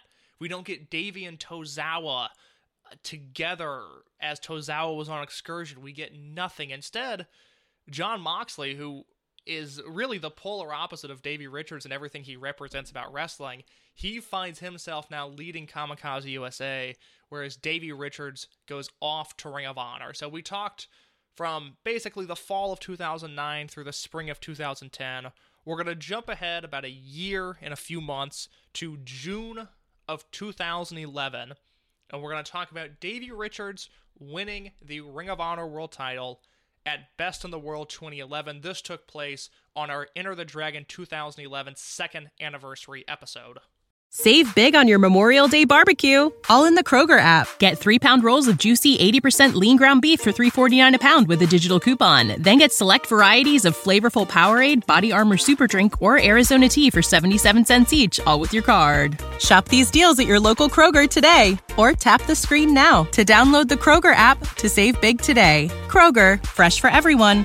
Prices and product availability subject to change. Restrictions apply. See site for details. For as much as I love Dragon Gate USA, I don't think they ever had a show quite like Best in the World 2011, just in terms of how big and important it felt. And this is June 6, 2011, so a little bit after our triple shot, but for all intents and purposes, this is either, some people consider it the last show before Sinclair took over, some consider it to be the first show with Sinclair there, but it is a loaded show, with a dark match of Generation Me against Future Shock, an opener of Tommaso Ciampa defeating Colt Cabana, Jay Lethal defeating Mike Bennett, Homicide defeating Rhino in a street fight, Michael Elgin defeating Steve Corino, and then after the match, Kevin Steen would make his return to Ring of Honor. TV title match, El Generico wins the belt from Christopher Daniels. There is a 4-way elimination match for the ROH World Tag Team titles with the world's greatest tag team, the All Night Express, the Briscoes, and the Kings of Wrestling. And the main event, a match that I rewatched yesterday and was blown away by just how good it was. Davey Richards winning the Ring of Honor World Heavyweight Championship from Eddie Edwards in 36 minutes. Oh, the famous effing Jen promo. Yeah, no, I think my time was wrong there. I was like thinking maybe 2010 Ring of Honor and Dragon Gate were on the same level because they were arguing over Davey Richards, but yeah, yes. Clearly at this point, yeah, I retract what I said. No, you're absolutely right. Because that show, well, that show's I mean, insane. you look at the optics of it, and I don't know if they sold out Hammerstein, but they're at least wrestling in front of a large capacity crowd in Hammerstein 2 weeks before. With all due respect to Yamato and Pac, two wrestlers who I obviously love, they're wrestling in front of 400 people at BB King's in the same city.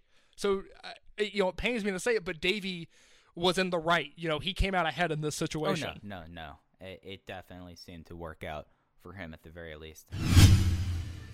So we see Davey Richards hit the highest of highs. He wins the Ring of Honor World title at Best in the World 2011 in front of a packed Hammerstein ballroom. This is the weekend that Sinclair began taking over Ring of Honor.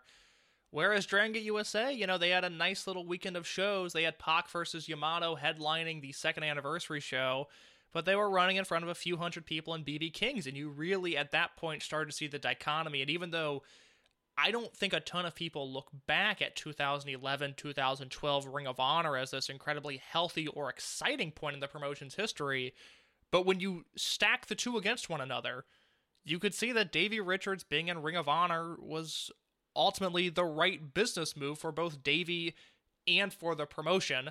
And, it's a little bit of a bummer. I would have really liked to have seen Davey stick around. So we go from, again, the highest of highs with Davey Richards. He wins the Ring of Honor World title. We talked about that in the summer of 2011. And now we go to the fall, the winter, really, the last show of 2012. This was Freedom Fight 2012. And we had to catch everybody up on the Team Ambition heist. This is a story that involves Davey Richards, of course.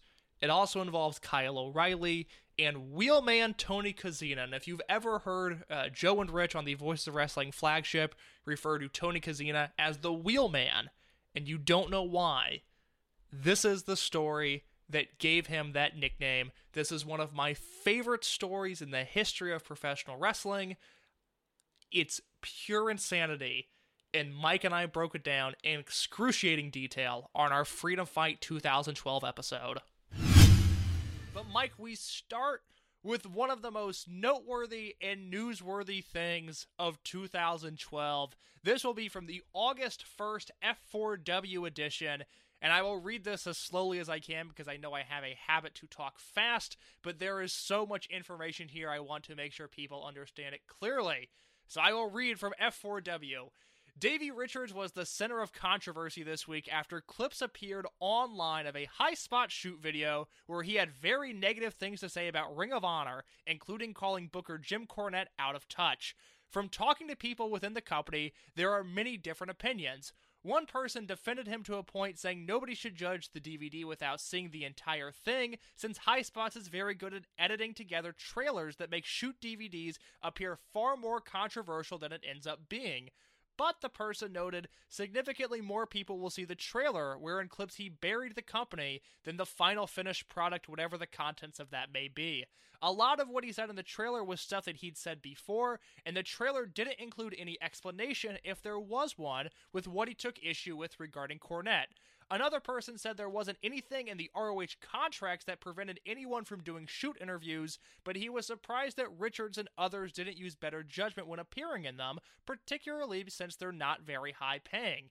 It was noted that regarding the morale in ROH, it really depends on who you are. It's not a black and white issue in the sense that there are definitely people who agree with the sentiment that Cornette's booking is outdated, and others who think that this statement is ridiculous, and that Cornette is always booked effectively for whatever era or part of the country that he's been booking for.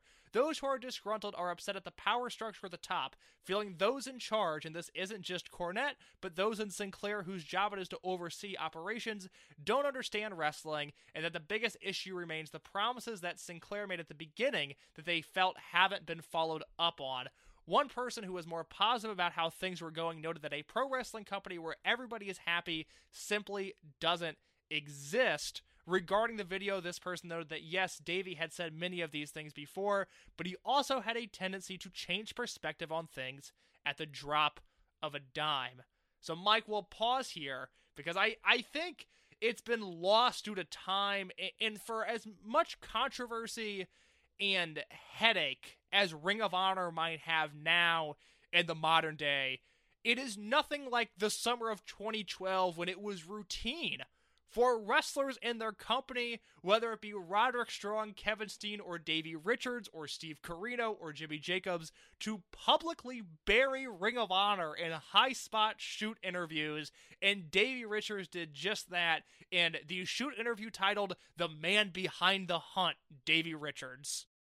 Yeah, and I think it's interesting the people who would do these interviews versus the company people. And if you look at the people who wouldn't do it, a lot of those company people are still within Ring of Honor, so maybe that tells you a whole lot. But it's something that 2012, as we've been talking through it, it's something that I don't think it's like the biggest creative lull that they've had, but it definitely was something where you could see it, and that Jim Cornette was not working as the booker of this thing. It seemed like his read of this was pretty off, and it was something that what may have worked as being an OVW booker back when OVW, while he had ownership of OVW, was not paying off really with Ring of Honor. And, it's something where, Davey had himself a summer, and for good reason, where there are a lot of people who just kind of were just like their hankles, I guess is the word, or just their ire was raised by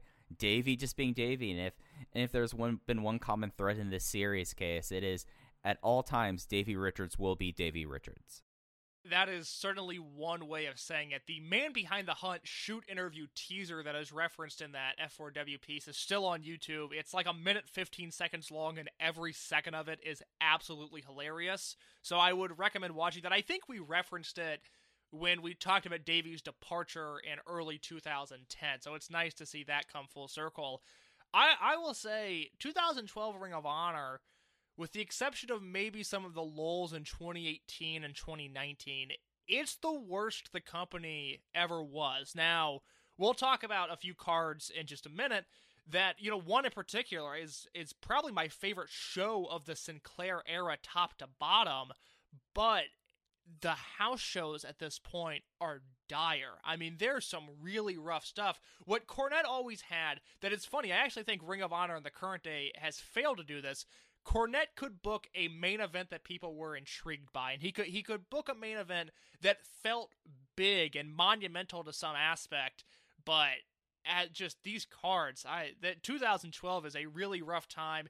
It's a company that feels like it's dying, that has really poor aesthetic choices. 2012 Ring of Honor looks ugly, from the in-ring presentation to the graphics. It's just, we're a year into Sinclair at this point, and I would be very annoyed if I was working for Ring of Honor, because you hear this big television corporation is coming in to take over, and then you look at what their TV looks like at the time. I would be annoyed. And it's something that, when we're talking about the production and about this, it would take basically up until the Bullet Club boom for them to put any money into production. To the extent of actually having a light rig versus using trusses and trees. It's something that it was such a sticking point in their production style. And the TV was just something that, as we talked about when it happened, they bought this company because they knew that they could get cheap, easy things to draw eyeballs to their advertisers to fill up their affiliates. And it was really up until the advent of Bullet Club and how the New Japan relationship kind of formed and propelled it in the later 2010s that Sinclair ever saw that this was something worth investing money to. So it's something that I feel like the smaller things just keep on having issues, but the bigger problem here is something that, as we go through the notes for this week, we'll get sussed out pretty quick. But I think there's more stuff with Davey that I think is worth getting into, because Mr. Richards had himself a fall and winter of 2012.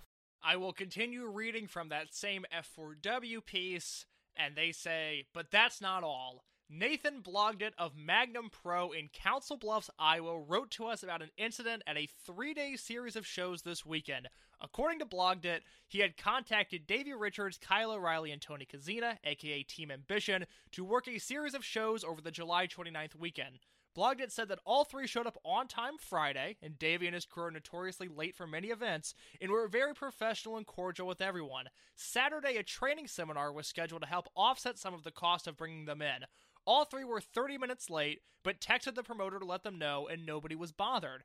Davey gave the students a lot of great advice, Blogdit said, but then began to bury many of the top stars to these up-and-coming kids. I'm sure it happens in all aspects of wrestling at times, Blogdit said, but what irked me is that he was taking time that these guys paid to learn to basically have his own little shoot interview. In the course of all of this, I overheard Davey tell the kids in the camp that it would be best for all of them to go, all places and work for free just to get beat up and learn. Understandable in the sense of young guys just looking to branch out and get experience. However, in the exact same statement, Davey states, I don't work hard on these small indie shows like this, only to notice I was standing in earshot and heard every word. Immediate eye contact was made, and Davey fumbled around to save it by saying, except for tonight. This should have been a sign that things were not going to go correctly. That night at the show, Davey and the crew sat out by the sound table and openly criticized the show, the venue, and the talent very negatively within earshot of all the fans. Later, a match with Kazina and Ryan Kidd, who is a 16-year-old, went awry. Nobody is saying exactly what happened, but Kazina told people that Kidd had disrespected him, and now it was time to teach him a lesson. Kazina proceeded to take liberties and stretch and shoot on a 16-year-old kid just looking to get work with someone who could teach him some stuff about wrestling, legit choking a minor on a couple of occasions, as well as very dangerously performing wrestling maneuvers that could have had a very negative impact on kids' health and well-being. While all of this was going on, Davey Richards and Kyle O'Reilly stood in the backstage area and shouted respect numerous times, very vocally and very obnoxiously, to get their air quotes gimmick over, or to just disrespect everything that was taking place. A YouTube video shows the two having what appears to be a combination pro wrestling match and a light no-gi grappling match. Kazina applied a triangle at the end, and Kidd allegedly went unconscious. It does not really look like what one would consider to be a shoot in any typical pro wrestling sense, though it is definitely not a worked encounter from start to finish. So let's pause there, Mike. Yes, we are off there's to an a lot to get incredible into. start. Yes, you have the floor. 2 days with Davey Richards, this is what it's like. Well, I tried to go and see who some of the people who were on this show. Magnum Pro were only covered on Cage Match starting in 2013, so I don't have that card. But Ryan Kidd is a name that has an interesting kind of history, especially like an interesting somewhat of a link. Outside of this case, are you familiar with Ryan Kidd? Is this the only time that you've heard of Ryan Kidd? I know he at least was working up through last year, because I know Lee Moriarty wrestled him at one point, but I am not super well versed in his catalog of work. So I'm trying to pull up the exact time. Ryan Kidd did some training in Dragon Gate. He was in Kobe for a while. Like after this, I completely forgot about that, but you're right. Yeah, it was the same time. Do you remember like the Hurricane Ramirez that came through, or the Cyclone? Yes. Ramirez? I do. Yes, He was in the dojo at the same time. So this is one of the things I know I've talked about on previous shows. Like people come and will just pay to train, and he paid to train. So yeah, it's something that was very much the whole him burying all the other works and saying go get beat up by free. I mean, that's a certain mindset within people within wrestling that I think is counterintuitive in a lot of ways, and because that's just then if you say you work for free, then you're already going to have promoters that think you'll just wrestle for free even if you're not training, you know? Like it's something that like at the very least there should be some compensation in my opinion, if not like, you know, full compensation. But it's and then you get into like the Tony Kazina match. And have you seen this match? Because I watched some of this like back when it happened, and yeah, I mean Tony Kazina, who at this time was, I believe, 40.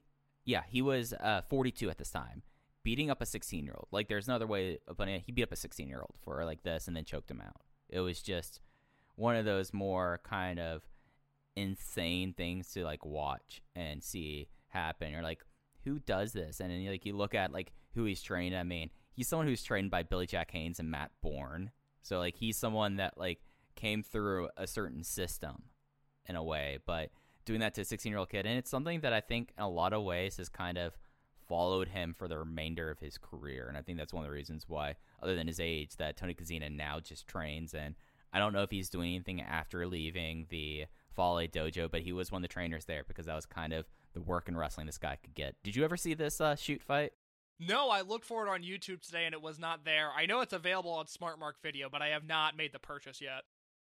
Yeah, I don't blame you. But yeah, it's just one of those things that, I mean, this happening like back to back with Davey, and then even more so the thing happening on Sunday just kind of just went insane. And it's one of the more insane things that I believe that really kind of like lost to this. And I think that like newer fans might not have heard of what you're about to read here, but it's one of the more like cavalier and insane things that have happened. And it's one of the reasons why Davey at this point really has like a deserved reputation.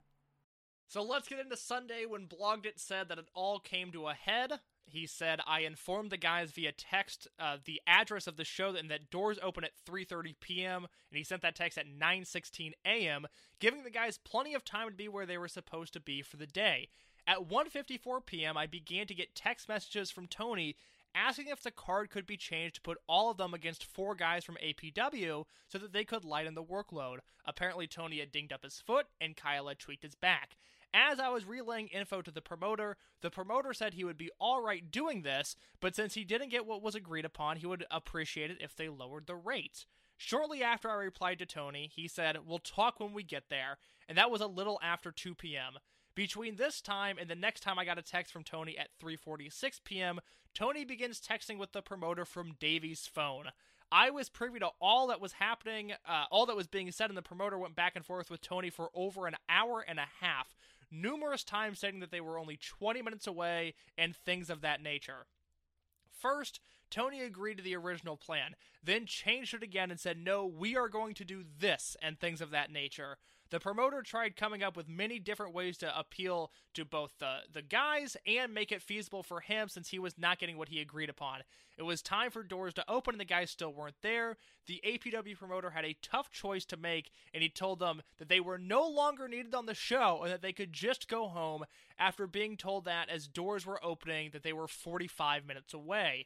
Tony got in touch with me and stated that the promoter was trying to pull a fast one on them. I was obviously aware of the situation and stated that it was out of my hands and that I felt nothing was being pulled and the promoter was justified in his actions. At this point, Davey begins to start contacting me personally. I sent Davey to the promoter because I said again that it was out of my hands. Davey told the promoter numerous times that he is not allowed to cancel them and that he has no choice, that they are coming to work and get paid. They showed up 4 minutes before the main event, which was then pushed forward to give these guys one last opportunity to do something because, quote, Davey couldn't just lose $300. Once they arrived, Davey went from being sincere to being pushing and violent in a matter of moments. Once I started hearing threats against the APW promoter, I walked outside to step in. There is no reason for 4 men to threaten a 115-pound promoter who was only looking out for his company. After the threat of violence and the statements from Davey saying that if he called Jim Cornette, that Jim would condone all of Davey's actions, including beating someone up literally half his size, I helped defuse the situation and came to an agreement for a very, very last-minute match. As the boys came in and suited up, just Kyle and Davey, they all chatted amongst themselves while doing so. It did not register with me quickly what was about to take place. Tony was slowly carrying their bags to the vehicle in which the student was already at. We chatted with Davey really quick about the match details and figured out a finish. Everything seemed cool. As the first guy went to the ring, I heard a little ruckus, and as my music began playing, I turned around to see Kyle O'Reilly sprinting out the back door. The promoter had agreed to give them their money up front as a sign of good faith and that everything was cool, and this new match would go on as planned. Obviously, there was a reason that Davey Richards demanded the money up front. After all was said and done, the boys from Team Ambition have been making light and poking fun at the fact that they robbed the same people who work in the same business that they do. They cheated the fans, no matter how many were in the crowd. Mike Spears, my goodness. Welcome to the era of the Wheelman. This is one of the most, like, and I'll say this much, one of the most carny things to have happened in like the last while, and it's just so nuts. To like the way that like it as reading this, like at what point, if you were the promoter, you're like, oh, something's not on the level, I should just say, just stick with it. We don't need you anymore. We're good. Or you do your agreed upon matches. Like when they like were constantly saying they're 20 minutes away and it's clear it was a stalling tactic. When they showed up, when they say Davey couldn't just lose $300. Like there were so many things that they were going to pull this thing. And I forget who like the student was at this time, because Team Ambition were the three of them, O'Reilly, Kozina, and Richards, and like a student that I think completely has like drifted out of history. But what a wild story, and the introduction of why Tony Kozina has forever been called the Wheelman ever since. The student was Jeremy Hall. Does that... Oh, no, I'm sorry. That was the booker for APW. I hate to throw him under the bus. My apologies to Jeremy Hall. I was reading the wrong name in APW Ponderings article. Yes, Tony Kozina is forever the Wheelman. I don't know what my favorite part of this is. Davey Richards threatening to beat up a promoter, or Davey Richards justifying it by saying that Jim Cornette would be okay with it.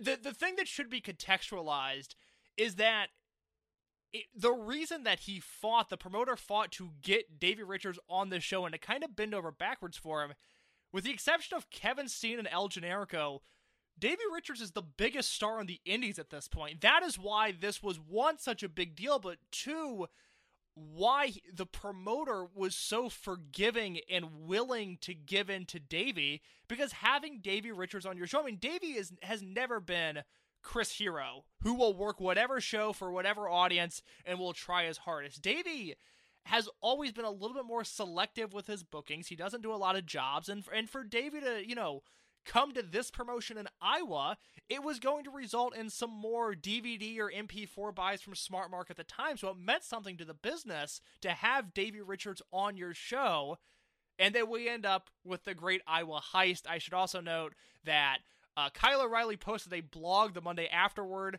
and essentially said, yeah, what the promoter said was true. Did we threaten his life? No. But his story is pretty accurate.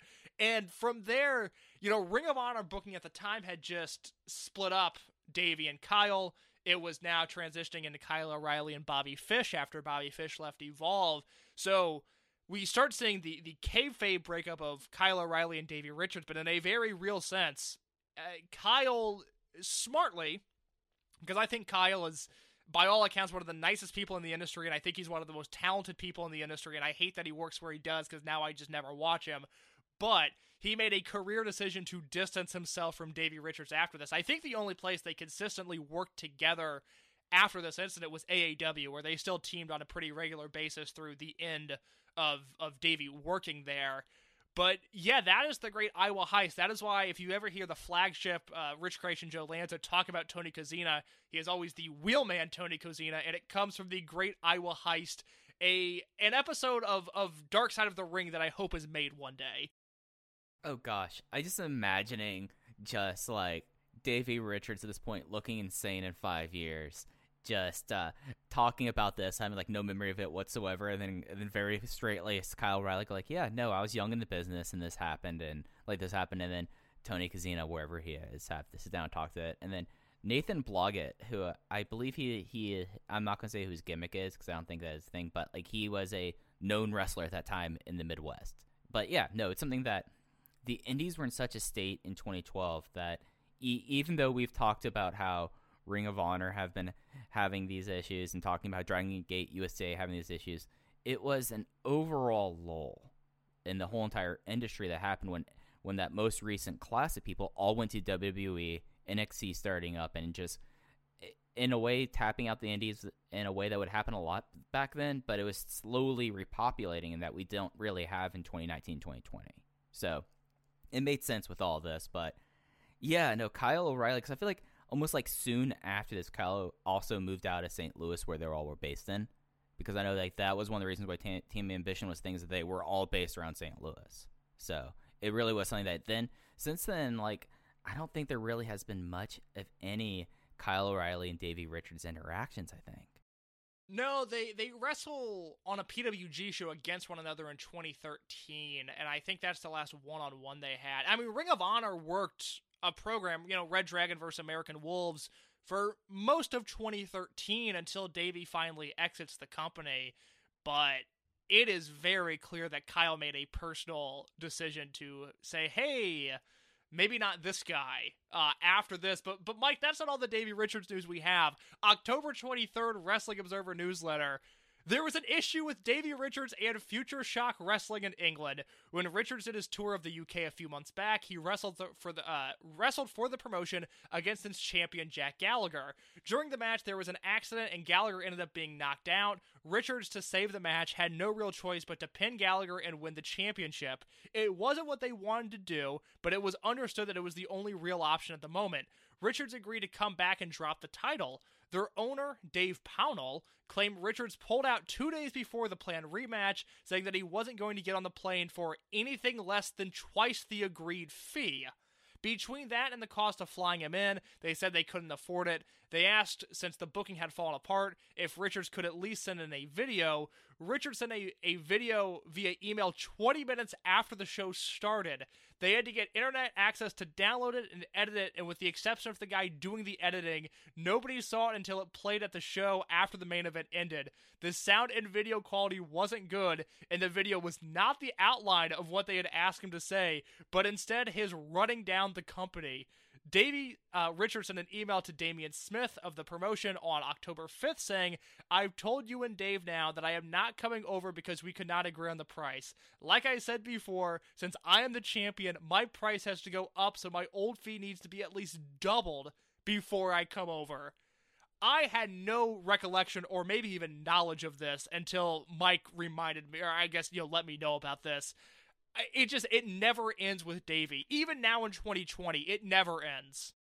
It's something where he is such a uniquely just, I mean, there are certain people that are messy and love drama, and there's some people that drama just happens around them.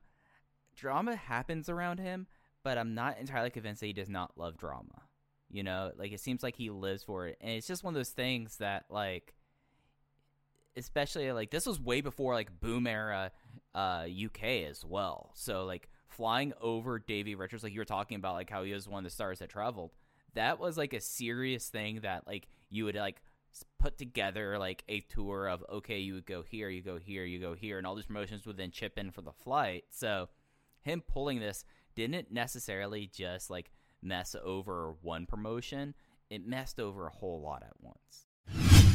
I have to thank, by the way, at HP Joker on Twitter. He sent me the aforementioned Tony Kozina versus Ryan Kidd match.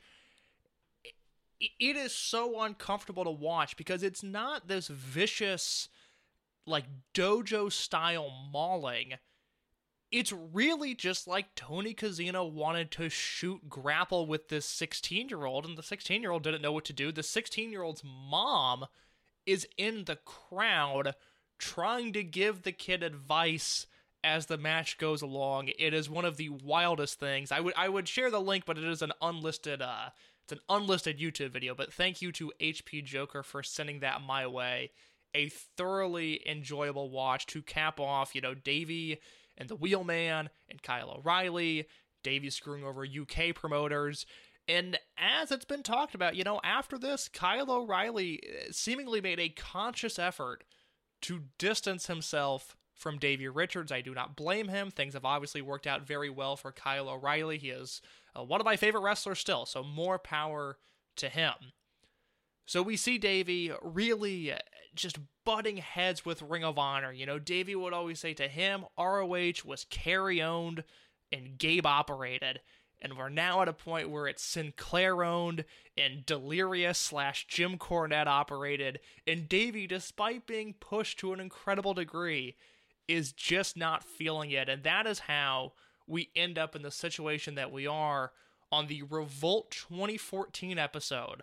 We break down the last half of Davey Richards 2013, everything that led to him leaving Ring of Honor, which again, I think it is an underrated and under-talked about story as to just how wild things got. And then we talk about Davey crawling back to Gabe Sapolsky and winding up wrestling AR Fox on Evolve 25. primarily for our timeline this week, we've tried over the past 46 episodes to really give the listeners an understanding of what else is going on in the wrestling world, to contextualize where Dragon Gate USA was at in the pecking order, and what members of the roster had gone on to do once they left the promotion. And we are turning things back all the way to beginning this week, Mike. We have a ton of news to talk about when it comes to the man, the myth, the legend that is Davey Wesley Richards. There is no one in this whole entire project that has provided me with more unintentional mirth and just like intrigue. And I was following everything pretty actively at this time, but like I don't think people realize how much of a tremendous weirdo Davey Richards is. And if anything, if there was anyone who's going to do a supercut of Davey things on the show, I feel like that if anything, the supercut of Davey Richards as it revolves around 2009, 2014 just makes me so happy. So, Case, what did Wesley do this time? So, around this time period, there were 3 names in Ring of Honor that were rumored to be moving elsewhere. And those 3 names were Eddie Edwards, Roderick Strong, and Davey Richards. Now, the rumor at the time was that Dave Lagana, who had either just joined TNA or had just been promoted in TNA and now had a lot of power, and I don't know what the answer is, but the word going around, and Dave talks about this in The Observers at the time, is that Lagana wanted to do yet another rebranding of TNA, and they were going to enter into a new direction and a new era for the promotion, and Lagana wanted to build around Davey, Eddie, and Roddy. The thing is, Davey has a million things going on at the time, and it begins to get really bad between him and Ring of Honor. We've talked throughout this show about how, specifically in late 2011, towards the tail end of the Cornette run, and into early 2012, where he's having legitimate problems with Kevin Steen while they're working a world title program together, that Davey Richards is really unhappy with the Sinclair-owned and operated Ring of Honor. Davey has said on record to him, Ring of Honor is Kerry-owned, Gabe-operated. He's now living in the Sinclair universe, and it's not really working for him. So what happens is, we enter November of 2013, Davey works on a Ring of Honor house show, The Golden Dream, from Cincinnati, Ohio, which is actually a real standout show from this time period. I'm assuming because this is a Sinclair show that it's on the Honor Club gimmick, and I would recommend checking it out. But Davey works ACH on that show. It's an awesome match in a really cool building that Ring of Honor didn't run too many times. They go out there, and they kill it. 2 weeks later, Ring of Honor runs another Midwest double shot in Dearborn and Columbus, Ohio. On the first night, Davey loses a singles match to Roderick Strong, and on the second night, Davey loses a tag match with Eddie Edwards to Outlaw Inc. of Eddie Kingston and Homicide. Now, this was all building towards a match at Ring of Honor's Final Battle, which we'll talk about a little bit more in depth next week, but the match on Final Battle was going to be the American Wolves versus Jay Lethal and Roderick Strong, and it was, I believe, billed as the American Wolves farewell, because no matter what happened after that show, they had given their notice to Ring of Honor that they were going to be moving on at the time. But what happens is, a few weeks before ROH Final Battle, Ring of Honor announces publicly that Davey Richards will not be booked on the show, that they are essentially revoking his invitation. And it all goes back to an interview that Davey had done with the British wrestling magazine Total Wrestling. And I will read you some of the quotes from this. This comes from the Wrestling Observer newsletter on November 25th, 2013, where Dave says, the key quotes from the Total Wrestling interview were, when asked if ROH changing the tag titles on 3 shows helped the tag team division, Davey said, nah, those belts don't mean anything anymore anyways. When asked about the iPay-per-view issues, Davey said, I don't care. It doesn't bother me. If they can't get their crap together, that's their problem. I just worry about showing up, doing my job in the ring, and they can do whatever they want with that stuff. It's their deal. When asked about the ROH singles title, Davey said, in my opinion, that title has been devalued vastly for the last few years. The booking of it has been really substandard and screwy. It helps guys get bookings when they're holding it, but it's kind of a death touch because you work hard to get it, and then it's like you realize how screwy things become, and how the booking is so screwy with it. It's just like a piece of metal, unfortunately. It has a rich history. I mean, look at the guys who have held it. Most of them have been very deserving, in my opinion. When asked about if TNA is sold, because at the time there were rumors that Dixie Carter was trying to sell the company, when asked about if TNA is sold, would more talent from ROH go there, Davey says, "Who's even in TNA? No idea, apart from Aries, Joe, guys like that. Oh, and TJ Perkins, but they've got him wrestling as some stupid skeleton man," end quotes. Davey rules, like, God. Like, if we want to compare and contrast this to the last time that he left ROH and how he ended up with DGUSA and Evolve as it started, pretty much just saying the same things, just completely running it down, and he's just running it back here, Case, and it's tremendous. Like, of course he doesn't care about the iPay-per-view issues. Do we think that Davey Richards has ever ordered an iPay-per-view in his life? Oh my God, of course he hasn't. It's unreal how scorched earth he goes in this interview as a contracted talent and a pushed commodity. Like, it's still 2013. They've reunited the Wolves, and Davey, him showing up to Independence, I think still really mattered at this time. He was just coming off of a UK tour, which I kind of directly associate the foundation of that UK boom. Maybe some European listeners might disagree, but I credit two guys as being Americans that went over there and really made people take notice of that scene. One of them being Davey Richards, who had just wrestled Zack Sabre Jr. and Tommy End, and Dave Mastiff, who was kind of a first-wave UK indie star. The other being Colt Cabana, who I think because of his podcast and the fact that he was over there all the time, they really drew attention to that scene. But Davey still mattered to the independent scene, and he goes completely scorched earth in this interview to a point where Ring of Honor pulls him from the shows. Now, Dave notes that none of Davey's heat was with the wrestlers. Even by this time, he had made up with Kevin Steen and they were cool. He just had a unique hatred for, I guess, partially Delirious, partially Joe Koff, and just that entire Sinclair office. And I should know. It's Go wonderful. ahead. I was going to say, it's wonderful. And something worth keeping in mind, at one point, as we talked about on the show, he got a massive, massive raise from Ring of Honor, like to the extent that basically was at least a 2 times raise coming back into the company. So this isn't like someone who's being bitter and not getting paid well and not getting booked. This is one of their biggest feature acts, just deciding to salt the earth on his way out. He was a tag team champion that summer. So the thing he was referring to with the tag titles was Red Dragon won the belts from the Wolves, from the Briscoes at the anniversary show in Chicago, which we talked about. That was the real formation of Scum as a super unit, and then the television tapings that we spent a lot of time on talking about the shows in 2013 and how poorly they drew. So from there, the belts go from Red Dragon to Forever Hooligans, who win the belts at a TV taping in Providence, Rhode Island. 2 weeks later, the Wolves beat Forever Hooligans on an All-Star Extravaganza show, and then 2 weeks after that, the Red Dragon beats the American Wolves in New York City, and then from there they go on to have a tag title run. So the Ring of Honor played hot potato with the tag belts. I remember as a fan thinking it was actually kind of interesting because that Forever Hooligans win was something that no one saw coming. It was a television tapings in Providence, Rhode Island. The Hooligans were just popping in from New Japan, and they ended up winning the belts, and it was kind of exciting, but Davey did not seem to think so.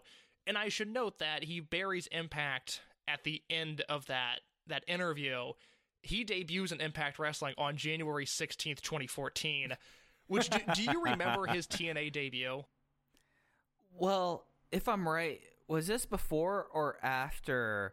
I'm trying to remember what their names were. Oh, we're getting John? to that. It's after, my friend. Okay. No, I don't remember what his debut was then. So no. the TNA debut, which as a fan, I remember at this point I'm still watching Impact Weekly, but it was like appointment viewing this week because I knew the Wolves were going to be on the show. And their debut is that they are walking down a hallway and Dixie Carter confronts them and basically says like, "Oh, I've heard so much about you guys. How about you guys get a tryout match next week?" And Davey essentially goes, "No toots, we signed contracts already." And Dixie Carter is annoyed with them for doing that. It is such a gloriously stupid way to debut the team that would then go on to be the Wolves in Impact Wrestling. I mean, I like to believe that segment sounds like a shoot, basically. So, Mike, what you were referring to was the American Pitbull's debut in NXT. This happened, it was taped on November 21st. It aired on December 18th, 2013, if you'd like to find it on the award-winning WWE Network. This is when the American Pitbulls of Derek Billington and John Cahill showed up to Full Sail University on a single episode of NXT. I'll run down this full card. It was Sami Zayn and Tyson Kidd defeating Antonio Cesaro and Leo Kruger, Paige defeating Sasha Banks, The Ascension defeating the American Pitbulls, and then an NXT title lumberjack match with Bo Dallas defeating Adrian Neville. That is not a bad hour of TV, Mike. No, this was when NXT was a very easy watch. They were on Hulu. This was pre-network, and it, this was just like a wild thing and then Davey coming out of this was more wild about than ever. It's just the fact that they had basically and it wasn't even like a squash match, right? Because the thing during the Ascension match was they were just running through people, but the Pitbulls put up, like, when I say it was not a squash match, it still was like 4 minutes long, but it wasn't just like 3 moves and that was it.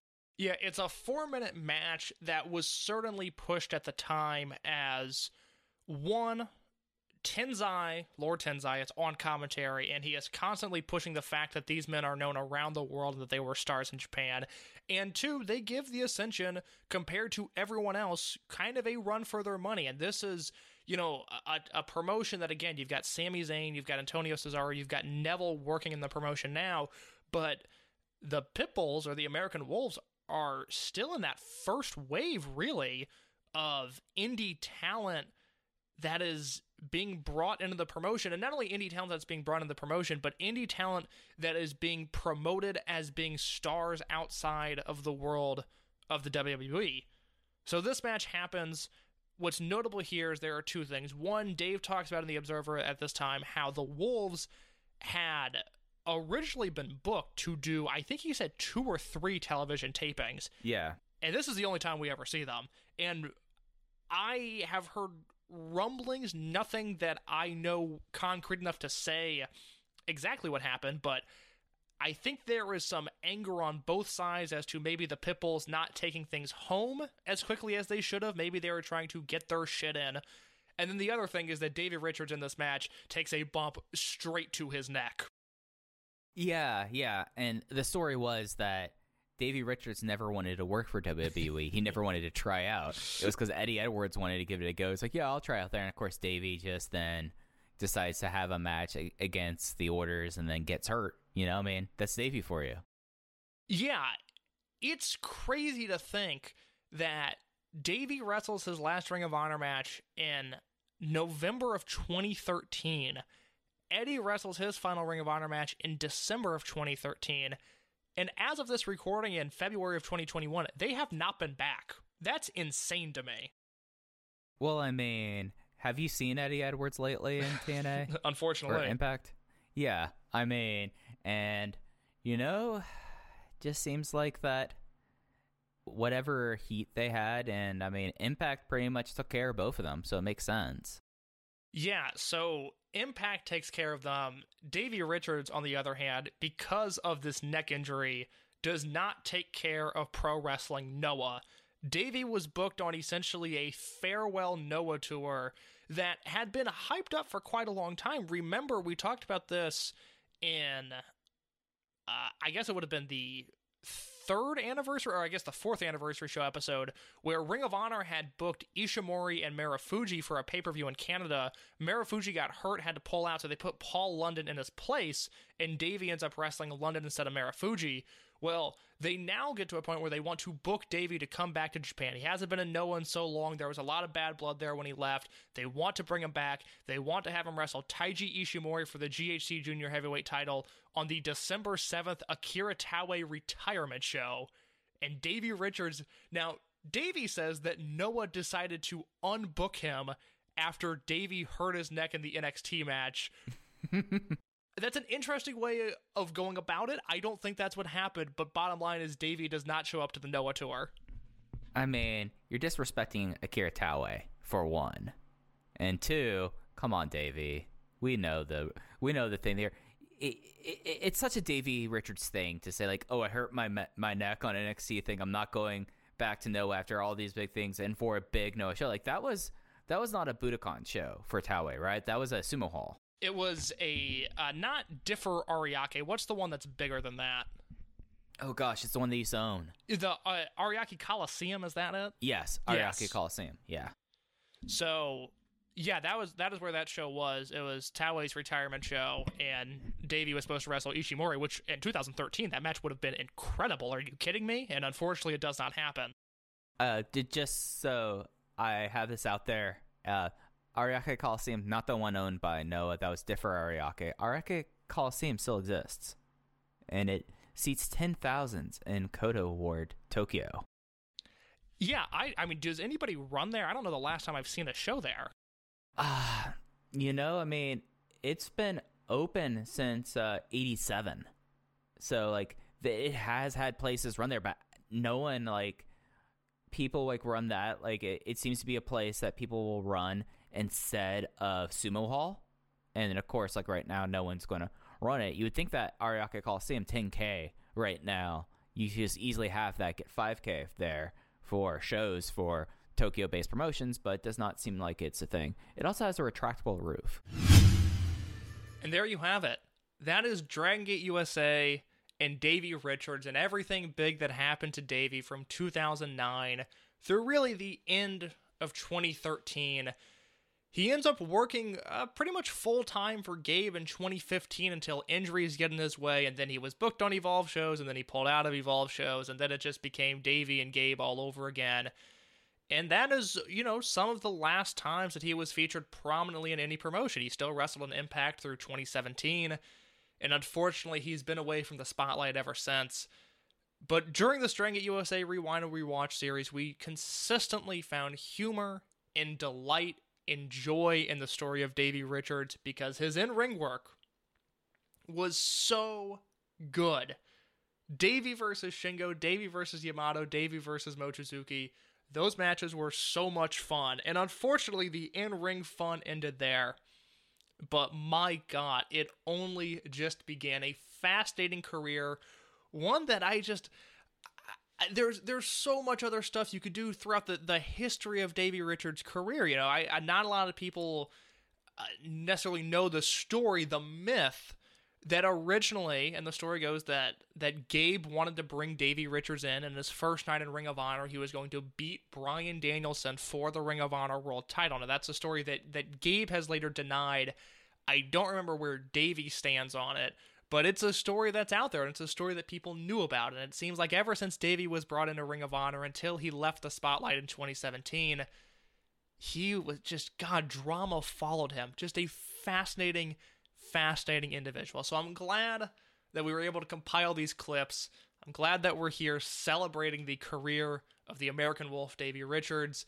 I hope you enjoyed this. I hope you enjoyed the Dragon Gate USA Rewind and Rewatch series if you listen along. If you're dipping in for this now and you want, more content like this, we have over 80 hours of audio on Dragon Gate USA and the US independent scene from 2009 through 2014, all on the Open the Voice Gate podcast feed. I can't recommend it enough. I am Case Lowe. I'm on Twitter @_inyourcase. My co-host, my wonderful, wonderful friend who you heard on these clips, Mike Spears, he is on Twitter @FujiHeo with 2 eyes like Don Fuji. If you want to get in touch with the show, we are @OpenVoiceGate on Twitter.